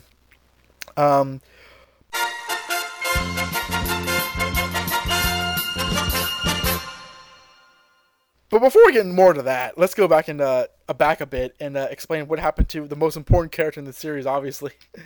Bulma and Frog-Ginyu. Well, their motorcycle ends up shooting past Piccolo, Krillin, and Gohan, and they basically, I think it wrecks, and they end up right next to him. At this point, Ginyu, in Bulma's body, realizes that Frieza has transformed and is fighting the Saiyan, and is just overjoyed. He starts, like, praising he starts praising Frieza, and everybody's kind of like, okay, what's wrong with Bulma? And then Gohan looks down and realizes there's a frog. A frog over there that's going nuts. And you hear Bulma's voiceover, or her thoughts going, okay, piece it together, come on, piece it together. And Gohan's like, oh yeah, you must be Captain Ginyu. You shouldn't be here, it's dangerous. And she's just like, no. Awesome. After this, let's see. After questioning Bulma, like, hey, what are you doing? What's up with all this? Captain Ginyu turns around and sees Piccolo and decides he's a lot better host than Bulma is, and starts to do his change now mouth beam thingy, and right before it's able to change it to Piccolo, and pretty much that would be a very, very bad thing to happen, Gohan throws the frog Bulma back into the way. So it happens to Ginyu again. And he ends up back in Frog-Ginyu form. Where he deserves. Where he rightfully deserves. Oh, I forgot the best part is as the motorcycle is wrecking, he lands with a flourish dance. That's a clue. You couldn't guess. Yeah, it's like, who is this guy? Wait a minute. And what happens to Bulma and Ginyu Frog? Ginyu Frog. Like, why are they there when the spirit bomb blows up? This is ridiculous. This is so great. They get blown away as Krillin watches, and Bulma's pretty much bitching the entire time. Rescue me! And they don't. Yeah, no, Krillin just watches. And everybody promptly forgets about them. Now, I think actually I blew all this bit like a few episodes back, because I genuinely had no idea that Kai left this in. But I find it so hilarious that, like, again, she says rescue me. She's like flying into the air and downward. I mean, do they just assume she's going to live? Because more often, I mean, there was one point where, like, when they were looking for Bulma, and they saved her from a large fall in the first place. So I guess they just assumed she'll land in the water. Whatever. Oh man. Gohan even tells her, like, you shouldn't be here, you should be away. And then, okay, well, she's here. She gets blown away. No big deal. I like when she first gets in her own body. Like, she like, runs up to Krillin, like, shakes his hand, smacks him, like, twice in the head, and then shakes his hand again. For no reason, just so she can. Now, when Ginyu was in Bulma's body, did he attack anybody? I'm trying to think whether it was cut left in or not. I don't think he did. I think all he did was dance a little, notice, or basically, like, talk smack to them about how awesome Frieza is, and then begin to attack, or begin to notice Piccolo and use his change attack. Piccolo must not know what the hell's going on at this point, because he had no idea who the Ginyu Force were. He's like, what is this? Yeah. Like, who's this guy dancing? What the hell? Why is Bulma dancing? Oh, God. Well, did he meet Bulma? He's met Bulma on Dragon Ball. Because I know he hasn't had a lot of interaction with her.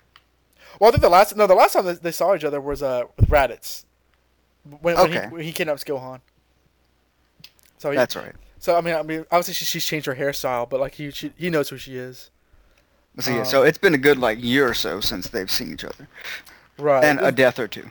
Yeah, I mean, Bulma shouldn't even realize that. Like, I guess she would figure that, like, Piccolo was brought back because of the Dragon Balls, but like last time she saw Piccolo, or she knew Piccolo, he was dead. So it's always fun to get these, like, the last time this character saw this character, this was happening. The context of it all. Oh, and I just had a theory pop up in my brain when you were speaking about Goku's hallucinations. Uh-huh. When he mentioned he sees Bardock. Now, we established in the Bardock or the special, yes, that Bardock sees Goku in a type of dream hallucination thing. Ah.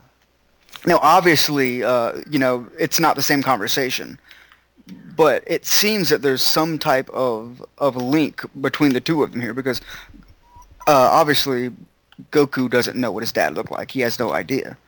Yeah.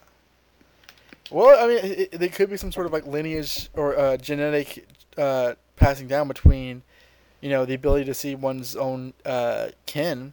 So, yeah, or something similar, because I'm like, oh, well, during basically Bardock's time of need, he was able to see Goku and get guidance from that.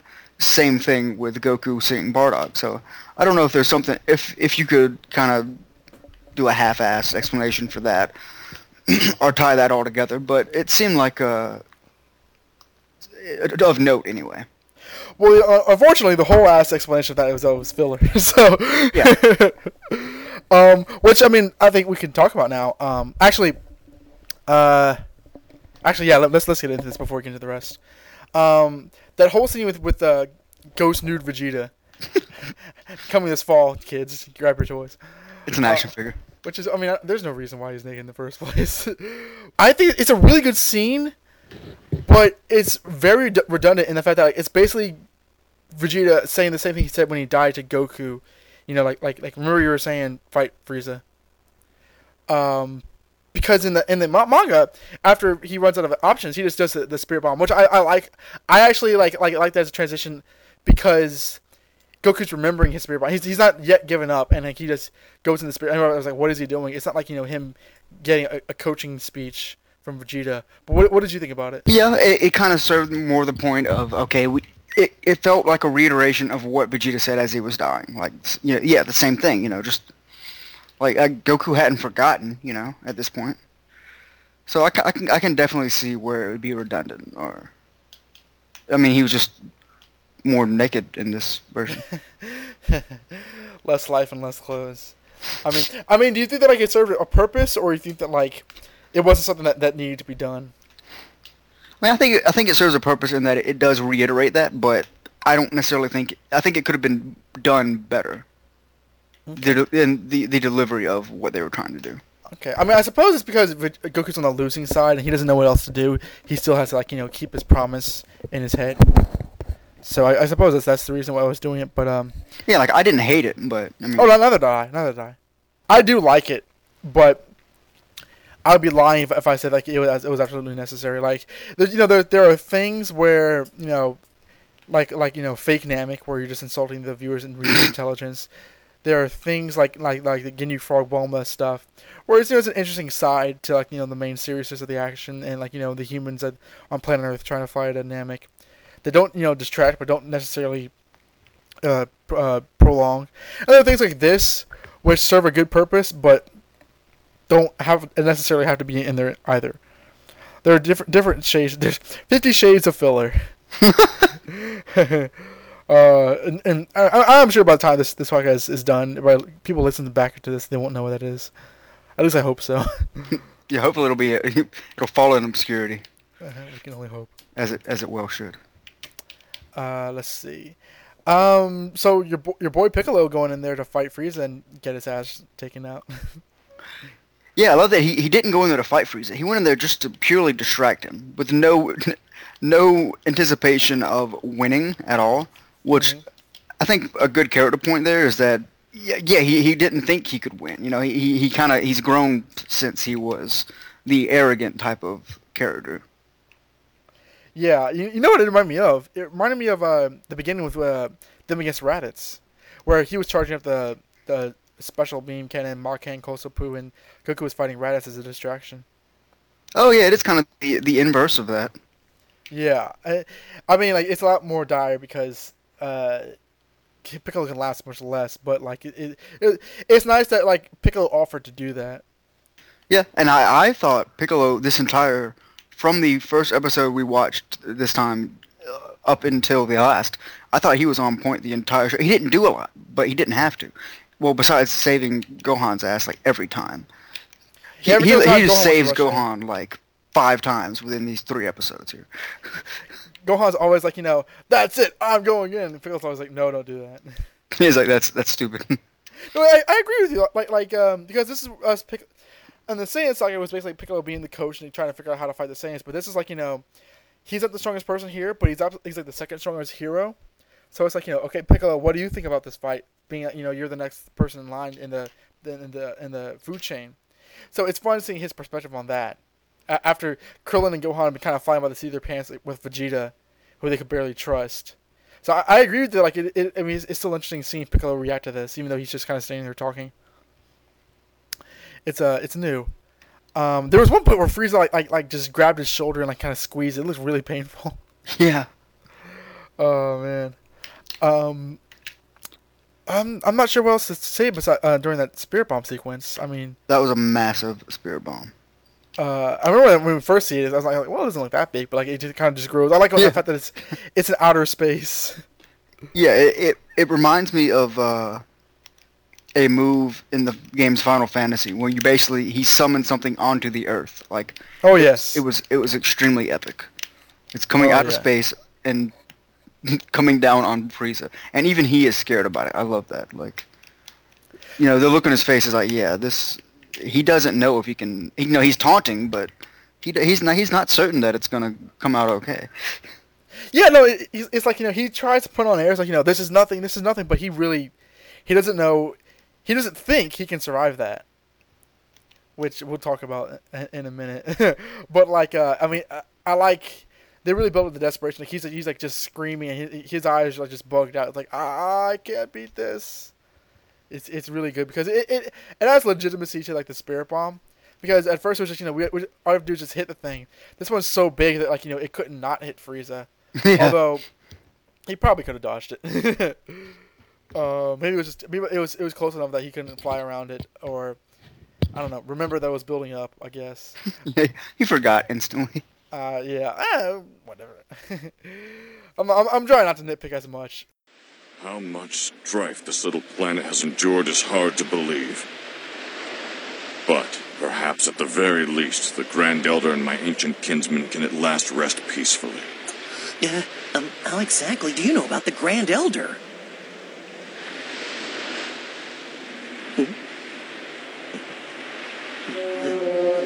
Krillin, are you okay?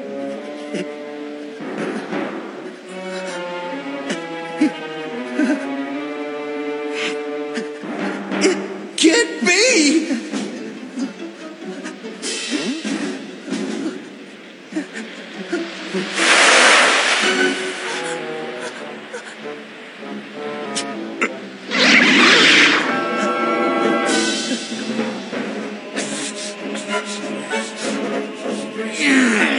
It's Freeza!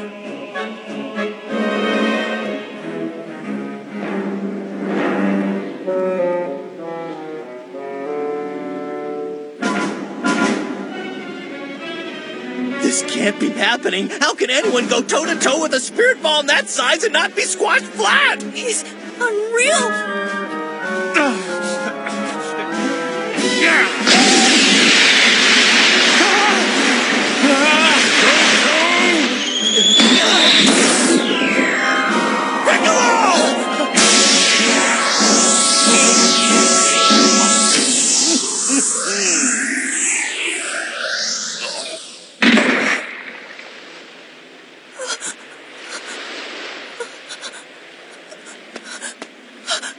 No, you can't be.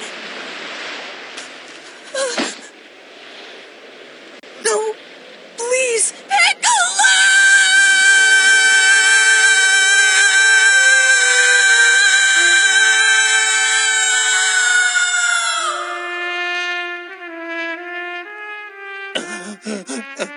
I spoke too soon.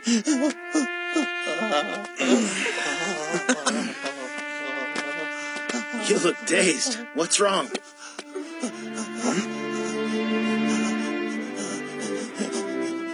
Piccolo has been brought down. But I thought you said Freeza had been defeated once and for all.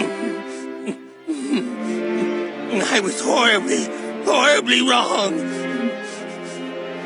Perhaps all of our hopes have been in vain.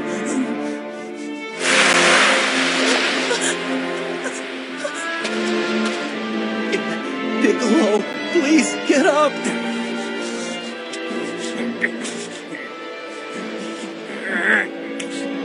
Freeza! Bravo, my friend! You very nearly brought the mighty Freeza down! I've never had a call quite so close.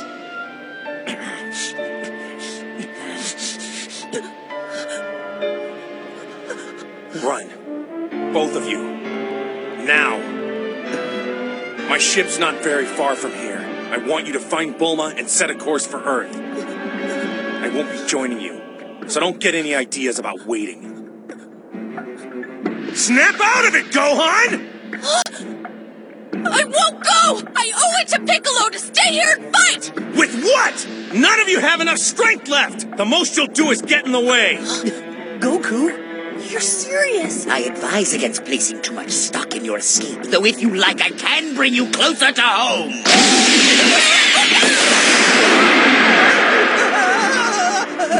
Hope you aren't afraid of heights. Please, no! No, Freeza! Don't do it! Goku!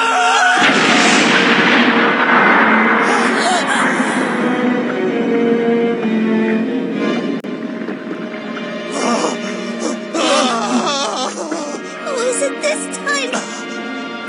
Quinn!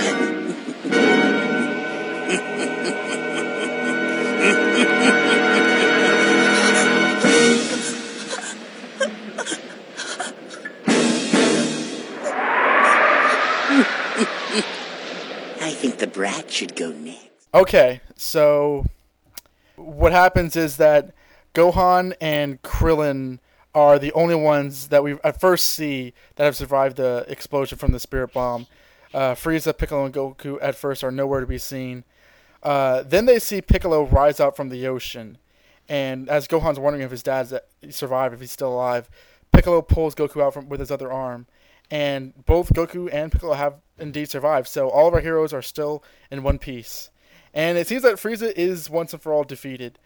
Everybody celebrates. King Kai and the dead heroes celebrate, and it's pretty much from here on out. It's pretty much a very positive feeling of triumphant success. At one point, Krillin freaks out because they forgot about Bulma, but that's nowhere near. He scares that. the crap out of everyone. Look on his face. He's like, oh, he forgot about Bulma. And Goku's like, don't talk like that. For a second, I thought that Frieza was back. Oh man. Yeah, and he's like, oh, hey, that's nothing compared to Frieza. And Krillin's like, you clearly don't know Bulma. Yeah, exactly. I mean, he did kind of leave her out to dry. Save me. Yeah, they might as well be wondering. We forgot about Bulma. We forgot to save her. I wonder if she's drowned. But it's from here. Piccolo says, the planet Namek has suffered so much. At least now, maybe the Grand Elder and all of my fellow Namekians can rest in peace. And Krillin wonders. He looks up to Piccolo and says, "How do you know about the Grand Elder?" And as he's looking at Piccolo, he sees a figure rise up from the hill overhead, and Krillin begins to get blue in the face. He just starts losing his breath. He's like, ha, ha, ha, ha, ha. And everyone's like, Krillin, what's wrong? And they look towards, and we see, Frieza, he's still alive. He's missing part of his tail, but otherwise he's completely intact. Gohan, Krillin are just completely in shock and fear. Everyone is essentially they don't know how to respond. They're just like can't believe that Frieza is still alive. And him being Frieza, the first thing he does is much like Vegeta. I don't know how to phrase this. He essentially yanks out his gat and guns down Piccolo, first and foremost. And as Piccolo falls to the ground, apparently dead, and Gohan screams, Frieza says, "Bravo, my friend! Congratulations! You came this close to wiping Frieza off the face of the planet. No one's ever given me such a close call." And this is happening way too fast. Piccolo looks dead, and Goku says to Gohan and Krillin, "Look, you two. Grab Bulma, find my spaceship, get out of here. It'll take you 6 days to reach Earth, but get as far away from here as you can. And don't stick around, because I'm not going to be joining you." And they're saying, what are you talking about? And he's yelling. At this point, he's just yelling at them, "Move right now! Do you want to die?" And Frieza's like, no, you really don't get it, do you? You really don't understand. Okay, here, I'll show you. Here's an example. So he fires again, and this time it's sort of an invisible shot at Krillin. So Krillin's taken aback. At first Krillin's actually floating above the ground, And then he's flying up in the air. Goku screams at Frieza, "Frieza, don't do this! Don't do this!" And Frieza is not listening. So Frieza raises his arm, slowly closes his hand into a fist, and as Krillin screams out for Goku to help him, his body expands and he bursts like a balloon.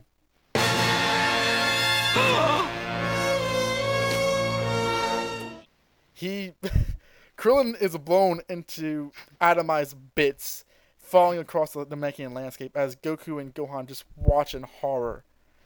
So, at this point, it appears that like all but father and son are dead, and Frieza continues by saying, "I guess your brat's going to die next." So, from here, Goku just he's not even concerned about what's going on. He's just staring down, and he starts to shiver. He starts to shake and convulse, barely getting his words out. But he says through clenched teeth, "I will not let you get away with this. You will pay for this." And as he's saying this to himself, and Frieza's just giggling, the sky starts to go dark, and the rivers start to shake and tremble, and this eerie glow of light starts to emanate from Goku's body, as Goku just gets so angry that the ground below him just starts to shake and crumble, as he says over again, "I won't let you get away. I won't." And at first he starts to shake his neck back, and we see him start to glow and look different. And as more time goes by, his eyes start to fade in back, and his eyes just completely blank and white. He's so angry that veins are going all over his face, and as he starts to shake and shake and shake, his anger bursts in a big scream, and as he's screaming, his eyes go completely green, or at least his pupils do, and his hair starts being frozen up on edge, spiking upward, and his muscles enlarge, and he just turns around and gives Frieza this gigantic glare. And it goes without saying that, without a doubt, Goku is now the legendary Super Saiyan. So, as Frieza is just staring at, no one has any idea what's going on. Goku turns to Gohan and says, "Gohan, take Piccolo, take Bulma, and go find the ship. He's still alive, but if he dies, then we can't wish any of the others back." And Gohan has nothing to say. So Goku starts to scream and says, "Do what I say right now before I lose what little reason I have left!" And Gohan says, "Oh, yes, sir," and just runs towards Piccolo as Goku again looks at Frieza. Yeah, it is on now. And is about to give him the biggest beatdown of his life.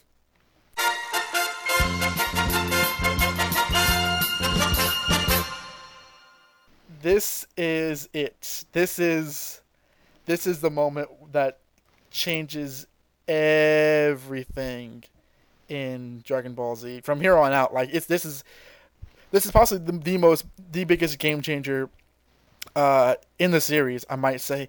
It might be a toss-up between one or two other moments coming down the line, but it's definitely a contender. It's in the conversation of one of the most important scenes ever. So, newcomer Jesse, what did you think? You can't know anything about the series and not expect it to be coming, but I don't think that lessened any of the impact. Mm-hmm. Because at this point, Goku he just killed Krillin. He's just killed Piccolo. He's at his wit's end with Frieza, and to go into it and expect to have won the day, and then he's back. Yeah, it's just like a gut punch because hey, Frieza's gonna come back for one last scare. But I did not expect Krillin to go out or seemingly be burst, and Piccolo. It's like, wow, Frieza's not playing anymore, and ultimately Goku's not either. And to go Super Saiyan, the legendary Super Saiyan, blonde, spiky hair, green eyes, just the amount of energy you see flowing around him is awesome. Mm-hmm. It's like the entire planet's reacting to it. Absolutely. It's almost like it kind of resembles, or at least reminds you of whenever the dragon is called, when the Dragon Balls are assembled, and like it's that big of an event where like the planet reacts. Yeah, definitely. It's awesome.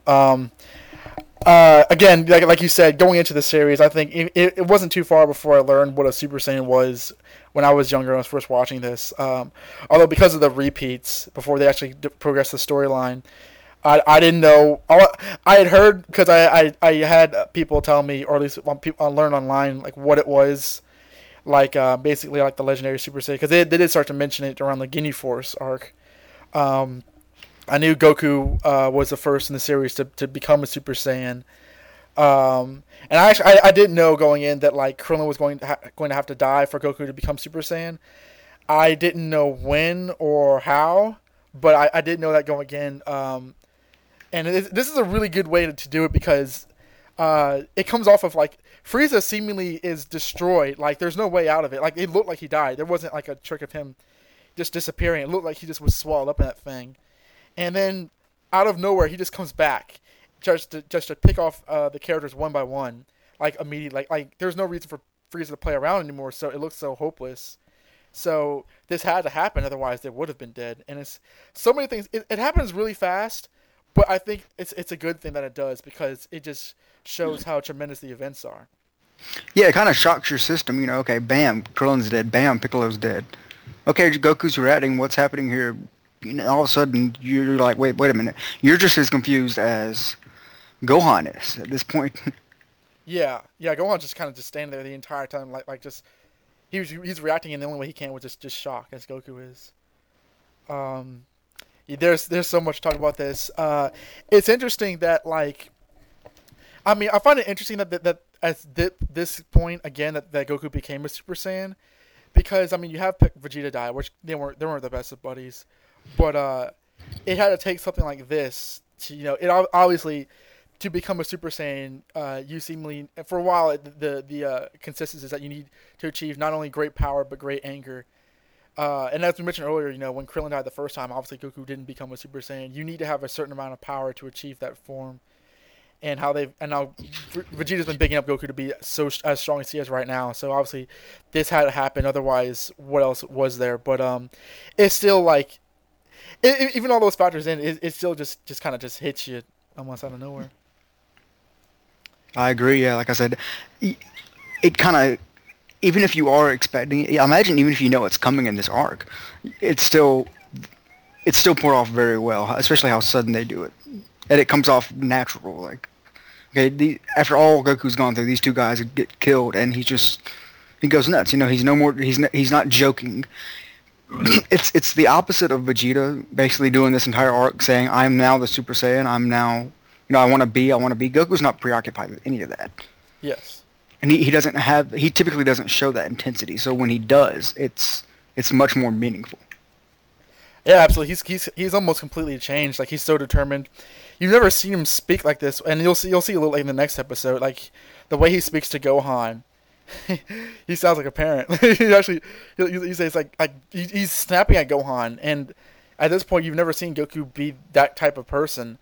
Yeah, I think with a Super Saiyan, from this example, from the small bit of example, Saiyan is the key word there. Like he comes off very assertive, very warrior-like at this point.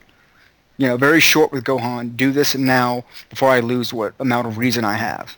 Exactly, and he's so powerful that it scares everybody. And I like the fact that like it's a very big transformation, but at the same time it's less subtle. Like he doesn't expand his body. His body doesn't metamorph like Zarbon or Frieza does. It's like his hair and eye color change, but like it doesn't. I don't know. He could have like it's a less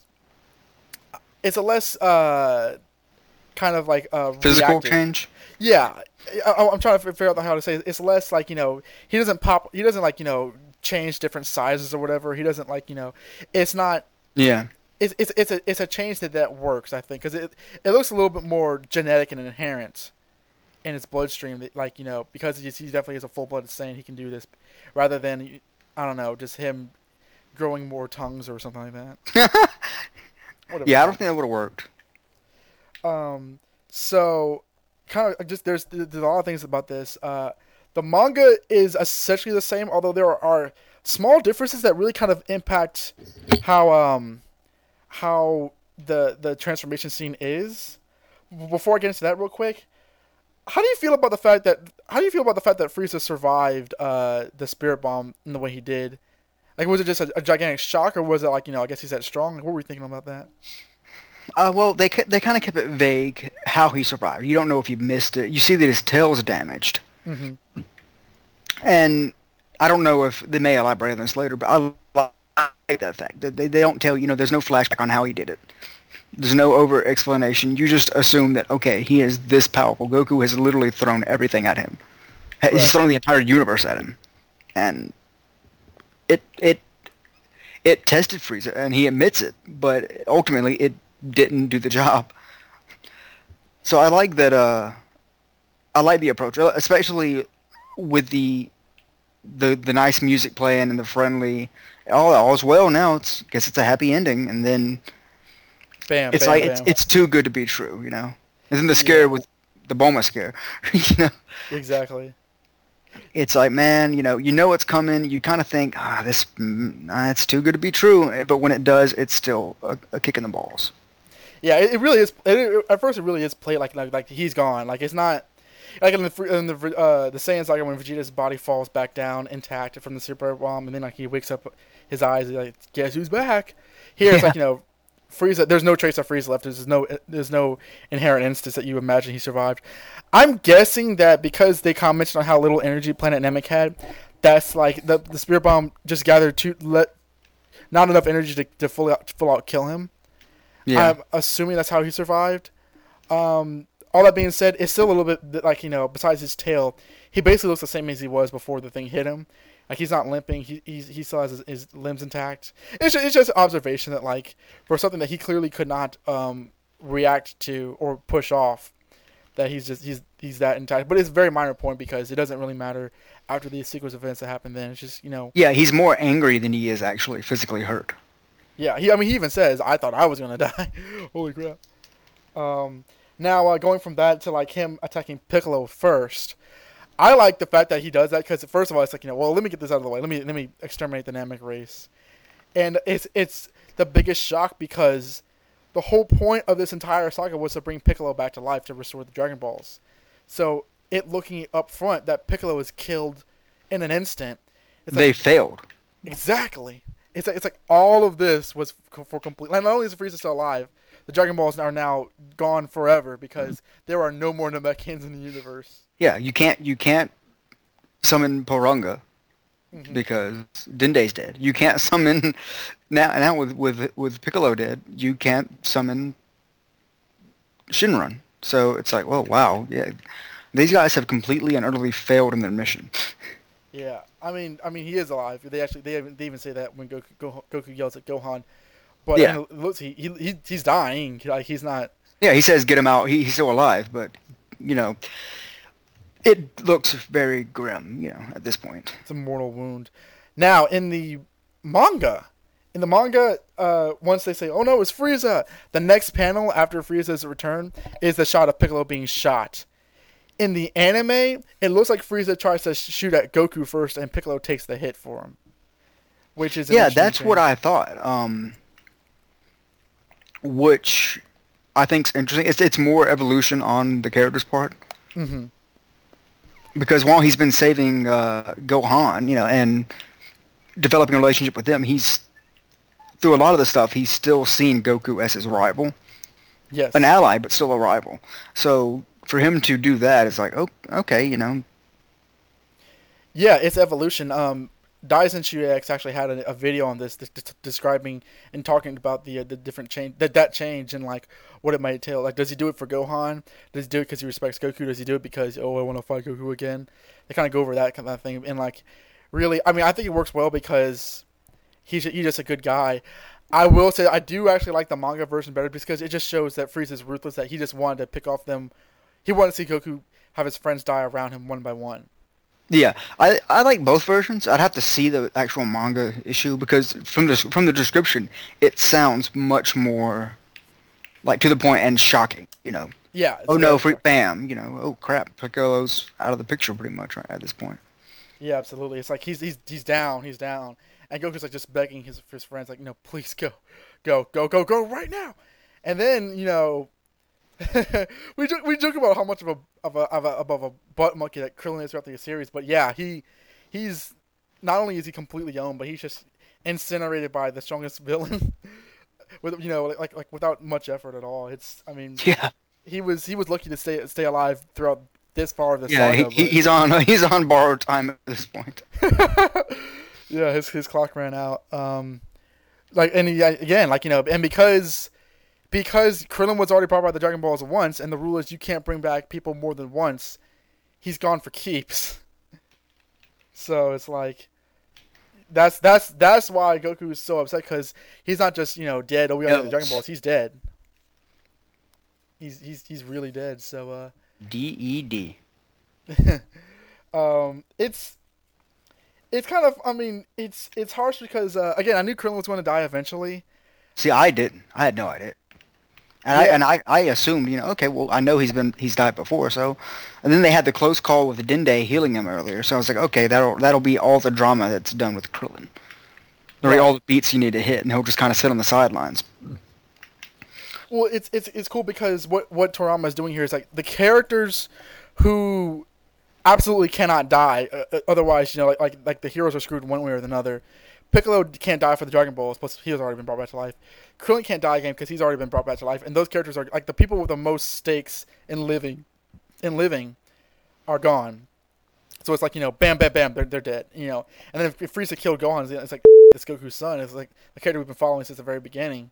He's only 5 years old too. It's like it's heart wrenching. It's just just really does grab at. I think it plays against your expectations because with the series, where you can say, okay, you get these Dragon Balls, you can summon a dragon, you can bring everyone back to life.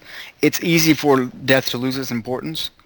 Very easy. But not only does it doesn't make it an easy thing to do, but when killing off characters who have already been established that, hey, you can't bring them back to life, it raises the stakes and it says, okay, it's not gonna, death still has some warrant for this show. Yeah, absolutely. It absolutely does. Not everybody who dies is automatically brought back to life, and yeah. Well, I mean, you look at Tien and, well, I guess Piccolo. He's been up. Everybody else up there. That's the start of this whole saga, was bringing them back to life. They're still dead. They haven't brought them back to life yet. It's not as easy as saying, okay, guys. It's actually been a struggle. Yeah, and through exactly. it all, they haven't forgot that, which I like. Yeah, it's also nice that like in the series, Toriyama has those characters react to Frieza returning, because like King Kai says, like he starts freaking out. It's like, oh, I spoke too soon. I'm just like, I thought you said Frieza was defeated. He's like, no, he can't be defeated, and he's just reacting. Oh no, Piccolo's been brought down, Krillin's been brought down, and like these guys are in horror because like oh man, we're gonna see them before we are they gonna see us dead before we see them alive? It's like it really is like, I mean, again. The pacing here is good, I think, because it happens so fast. It's like before you get a chance to react and properly mourn, it's like, what can possibly happen next? Now, do you think the pacing in this section of the episodes works better than, or makes up for the sort of lull in the action you felt earlier between the fight scenes? Because of the payoff with Goku becoming Super Saiyan, I do, because Krillin and Gohan. No, Krillin and Piccolo don't die or don't get attacked for no reason. It drives home a point. It gives urgency. It builds tension. It provides conflict. So Goku's immediate response to becoming a Super Saiyan is the earned response for that conflict. And I think that like it really does work well. And also by this point, Frieza. I mean, we've seen Frieza kill so many people. He has such a reputation. It wouldn't make any. I mean, it's 100% in his character to just come back silently and just kill them one by one. Like you see how mad he is. Like how just enraged he is. Like when he first comes back, bam, Piccolo, bam, Krillin. Who's next? The kid. Like he's tired of being effed with. So it's like yeah. It's and he makes it a point to tell you he's been playing before this. Yeah. That he's not, he hasn't been serious all the way. And now you can tell, okay, he wasn't bluffing. He wasn't exaggerating with that. He has not been serious, and you don't want him to be. Yeah. And because of like just that kind of brief reaction, a lot of fans think that like this scene was editorially mandated, or not mandated, I should say, but like kind of messed with. Because again, like I said before, Frieza really looks like he died in that Spirit Bomb attack. So for him to kind of come up fairly, like relatively unscathed and just kind of kill the rest of the characters, it's a popular fan theory that like Toriyama originally ended the series or the season, that saga there, and like was told to keep on going. Huh. Now it doesn't add up because, and we'll say this a lot because like this is the point where like a lot of things start happening that the fans question if it was the original intent of the author or not. So at this point, they're trying to argue that by extension, the entire Super Saiyan thing was not intended to come out at this point in the story? That's one theory. There are more popular theories, and we'll get to like literally in the next 2 episodes. We'll be talking about them for the rest of the saga, about how this was meant. Because a lot of people think that like this was meant to end the series. The entire series. The entire like from Dragon Ball to like end of Dragon Ball Z. They thought that this was going to be like the end all be all end of the series. And the way this saga ends, there's even more not evidence, but like reasons for them to think that, and we'll discuss it. And like one of them thing is for one, Piccolo is killed, Krillin's killed for the final time. Freeza actually coming mostly because Freeza kind of comes out of nowhere. It's like, well, clearly he, like there's a reason why he looks so fine because it was editorially mandated, of course. Yeah. That's not exactly the case, but because of this brevity, it does lead to fan theory that like the way, I mean, because when Goku says, Gohan, Piccolo's still alive, G.I. Joe style, people kind of point to that and see, this is why this scene's bullshit, because it's so fast, and, like, that's not really true, but this and more things we'll get into later on begin the popular fan theories that, yes, the Freeza saga was 100% supposed to be the final saga in the series. Now, has Toriyama himself made any comment on that? And that is the funny thing because Toriyama, for one, plays with the fan expectations. Honestly, in fact, he was deliberately messing with him when he actually did end the series. But for another thing, like a lot of his interviews are interesting because. So he's like the Japanese version of Stanley. Yes, he actually is. In more ways than one, actually. Like, he actually is like the second person of the second manga creator to be inducted into a museum of artwork. Oh, that is awesome. Who's the first offhand? Ozuma. I don't want to get his name wrong, but the creator of Astro Boy.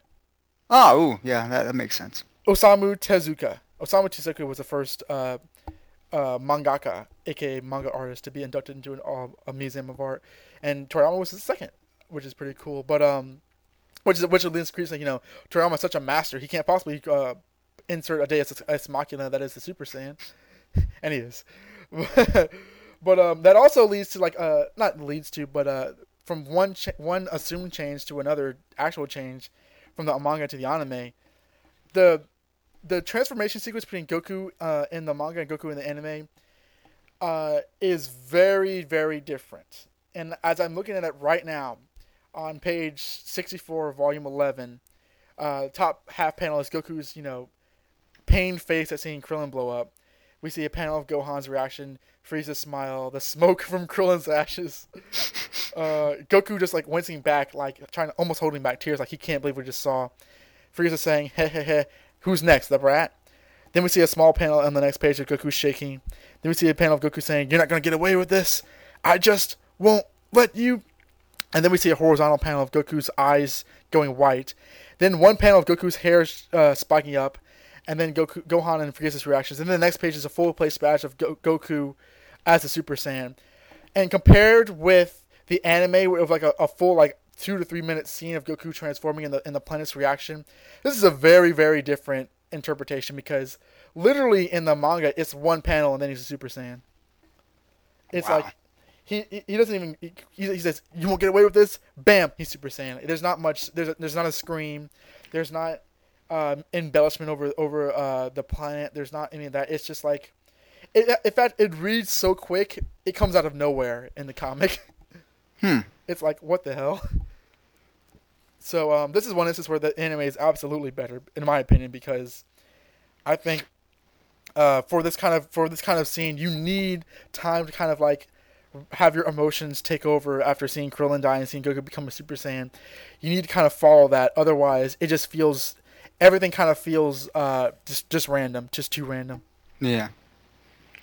But yeah, it's. I mean, sounds like a better payoff.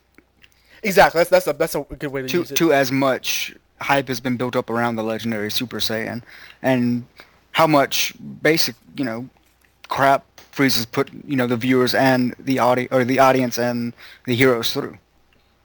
Yeah, it's one thing to see Krillin, or it's one thing to see Piccolo taken down, but seeing Krillin, Goku in the anime just molds over that. It's not like oh Frieza you're back, or oh Gohan's in danger. It's like you killed Krillin, you killed Krillin, you killed Krillin, and he just screams. And I love that shot that just zooms in his face as the yellow, like the golden flame just washes over his body and he screams, and like his eyes come back into focus and they're green. This is one of the best scenes in the series, hands down. Like not even a question. It's a lot of people's favorites. Kai did a good job of this. Again, more so. I mean, again, Sean Schemmel did a killer job with this. Just his scream really sold it for me. I mean, I thought he did a good job in the original version, but this one is like I think it's a lot more true. In the Japanese version, they were going for with Nawaza, they were kind of going for a lion scream when she became when she voiced Goku becoming a Super Saiyan, which I thought was interesting. It's kind of like animalistic, inhuman kind of roar, just to really sell the power of this, and just like I mean the animation's so good, and like the sky is dark and everything. It really does work. And let's see if I have any more about that. Just how the intense drama of this. Yeah, and another thing I like about this is that like Goku was so weak and so beaten up before this. After he's a Super Saiyan, it's like he just knows that he has the power to kill Frieza now.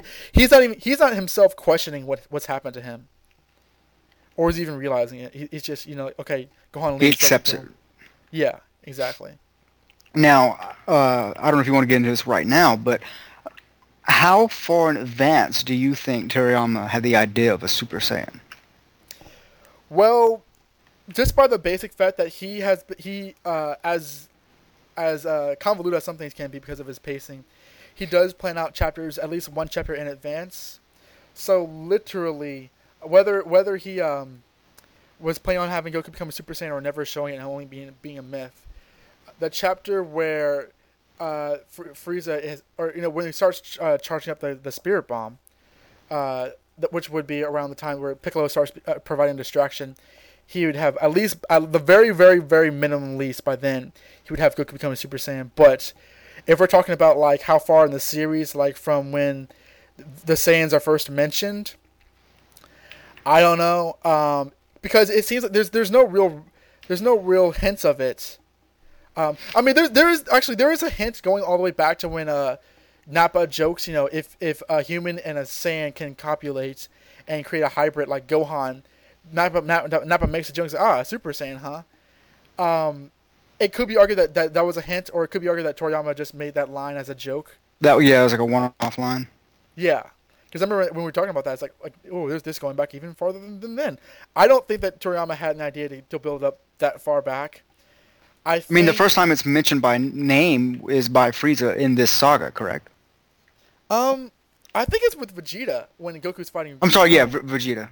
Yeah, like when we fight Raccoon, that's when Vegeta actually expounds to himself like the legendary Super Saiyan, the mystic warrior comes out like every 1,000 years.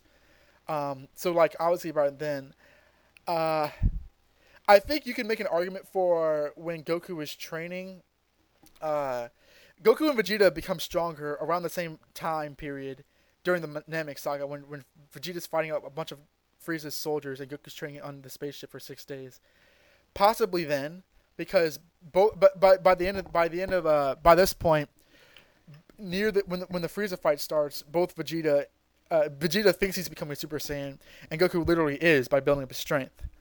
So there is a simultaneous sort of like building up to the legend one way or another. I think that he had an idea for the Super Saiyan around that time, like I would say about the time that the Ginyu Force first appeared or were first even mentioned. Maybe he had the idea that he actually wanted to work with some sort of like myth between the Saiyans to kind of give the whole Saiyan thing a payoff because the Saiyan saga had ended. But there's no way to really tell. I don't think he's come out in any interviews saying when he first thought it up, and he might have forgotten. I mean, if you had a guess, when do you think he would have come up with it? I would say definitely, what you were leaning with, the beginning or close to the beginning of this saga. Not necessarily the first few episodes, and not even as far back as the Saiyan saga itself, but I can definitely see some of the seeds being planted for it, with around the Ginyu Force coming. So that makes the most sense to me. Mm-hmm. As far as what the evidence points to. Exactly. I think that once Vegeta really starts to explicate every time a Saiyan is injured in battle, he becomes stronger. You can make what is this? What's going on? You can make once that starts to happen, you can make an argument for this being built up as every time a Saiyan is wounded in battle, he gets stronger and stronger and stronger, and eventually there has to be a limit. There has to be a point where either you don't get any stronger or you become so strong that you transcend what's happening. And because Goku went through such special training as dying and coming back to life and fighting in different levels of gravity, that kind of stuff a normal Saiyan typically wouldn't go through. Now, do you think he became Super Saiyan because of that, or do you think it had something to do with who he was in general, or like a combination of the two? Because I think it's legitimate that he's gone through more trauma than most Saiyans would have. Yeah.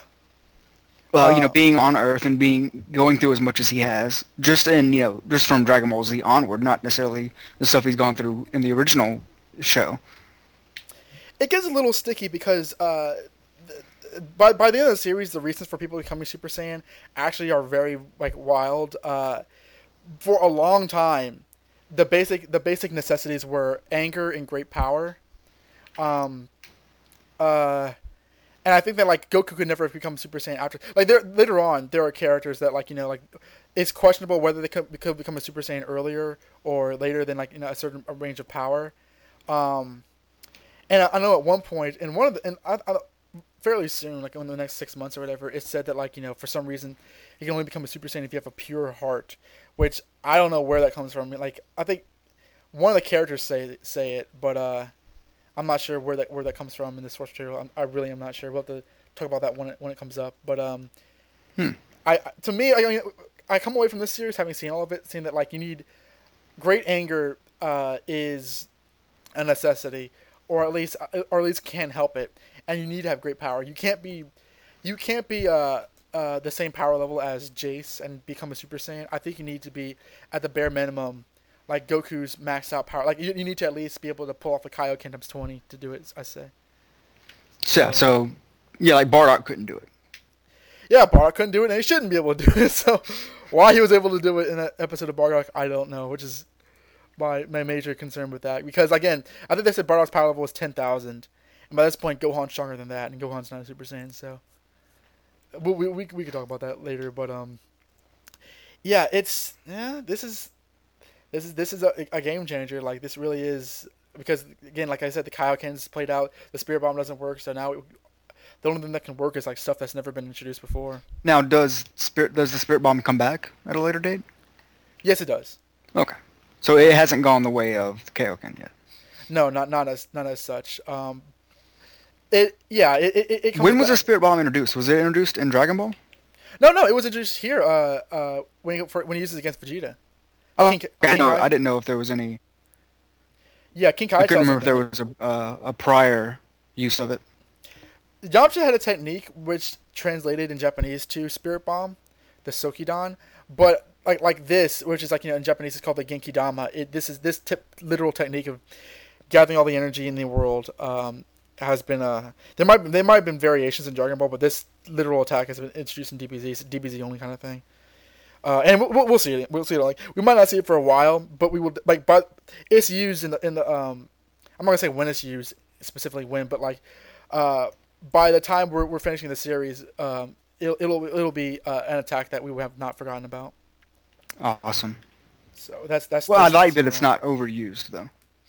Yeah, it makes sense. I mean, it makes sense why he uses it here, but if you use it with every villain, it would just get rolled, especially if it would or would not work. It would become the Megazord of DBZ moves. Exactly. Here's something, and I'm not, again, I don't want to completely rip off of Kanzenshu, but as a newcomer, maybe we can just do this once in a while. with this major game changer, that's there's no way going back from this point in the series. What do you think can possibly happen from here on in terms of the Frieza saga? Well, I don't know. I mean, I hope Goku to win, obviously. Other than that, I imagine that this next fight we're gonna have will be the end, because it seems like Goku's at his very pinnacle. Mm-hmm. And well, it mainly seems like that to me, solely based on what's happened to Krillin. And if Krillin and Piccolo, that seems like it would be the thing to finally push him over the edge. Exactly. It's like, the stakes have been high before, and he's been angry before, but with this, we're just seeing a whole nother level. So I expect it seems like the climax, like the third act, the end of the story, like where you expect the payoff to come. So I'm pretty excited about it so far. Yeah, this is a lot of people's favorite saga. Mainly, maybe not mainly for this, but like I would assume mainly for this. And again, like because what follows is so climactic that people just assume, well, clearly this is going to be the grand finale of Dragon Ball. It wasn't, but we can debate later on whether it would or would not have been the ending. Because there are, I mean, not getting to the specifics right now, but there are quotes from Toriyama saying that he had planned on ending the series several times much earlier than he intended to. So we can kind of dialogue later on, was this one of them? But, I think just from what we've seen so far, I think it could work similarly to how a good season finale on a TV show works. Mm-hmm. That it could very well be the end, but it doesn't necessarily have to. Oh, there's room enough for more adventures. Yeah. It's like, hey, if it wants to be ended right here, it can. Right. And I think most good storylines can be done that way. Mm-hmm. And at this point, legitimately, there's not a whole lot of answers or questions that couldn't be answered. Mm-hmm. But that I can think about. You surely, obviously you've had characters who haven't been brought up or mentioned in a while. Like these other Z fighters on Earth, or Chi-Chi, Roshi. And even those have been touched on more so in the last episode than they have in probably 10 episodes at least. Yeah. So yeah, I think I don't know. I want to hold off my opinion on whether or not it was intended to be an ending until I see a little more of the show and see kind of what develops after that. But right. I don't think that's a theory or a opinion that should be thrown out instantly. Yeah, that's a good idea for you to do, because there's a lot of more and not just Frieza surviving the spirit bomb. There's a lot of other reasons why people think well, clearly this, but that's coming out, and that'll close us out for the rest of 2012. Like the final month of 2012 is the final finale of the Frieza arc. So that should be quite a way to end the year, quite a way to end our first year of the Next Dimension. So looking forward to it. As am I. I think the brat should go next. You ruthless, heartless bastard!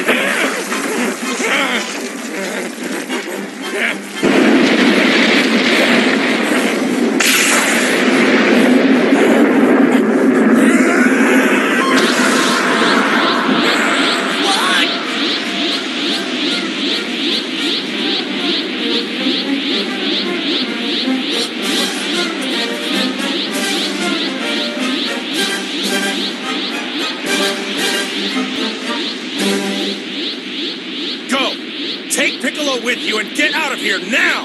Find Bulma, find the spaceship, and go!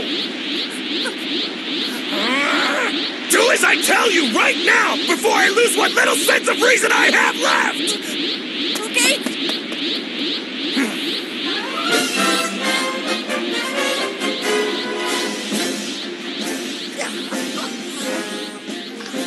The fires of Goku's temper have flared, and his rage now burns with the heat of a mighty inferno.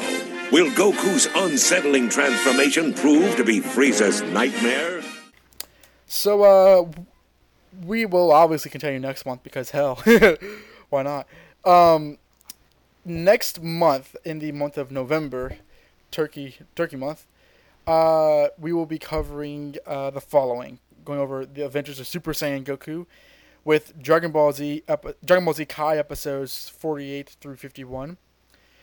The original Dragon Ball Z animated episodes 96 through 102.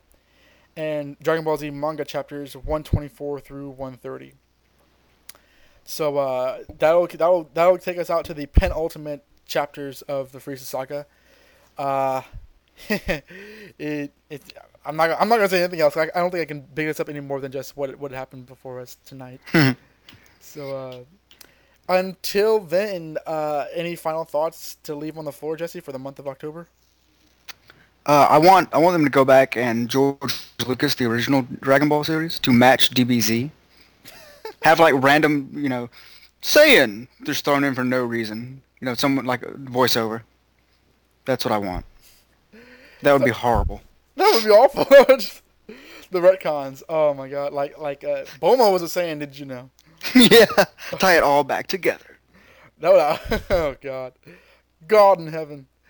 Well, you heard it here, folks, and this is the last time you'll hear it. Yeah. First and last time. So until then, for me, it's adios. See you next time. Thank you for listening to The Next Dimension, a Dragon Ball Z podcast. You can find the show at dbznextdimension.libsyn.com. You can write in and leave feedback at dbznextdimension.hotmail.com. If you like what we're doing and like to leave a quick review, find us on Facebook or leave a review at iTunes. Dragon Ball, Dragon Ball Z, and Dragon Ball GT are all owned by Funimation, Toei Animation, Fuji TV, and Akira Toriyama. Dragon Ball is created by Akira Toriyama.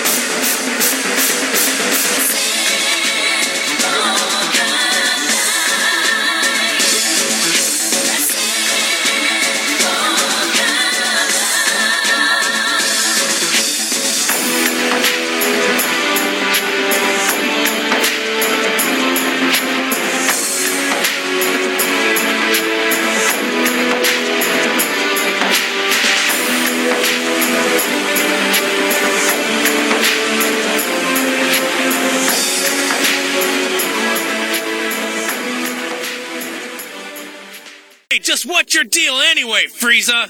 Basically, I'm trying to kill you. Then leave this planet out of our fight! Got it? Let it be! Okay, have it your way. Fine, then it's agreed. I've never met a sentimental Saiyan before. It'll be your downfall. Well, if having feelings is a weakness, why am I the only Saiyan left?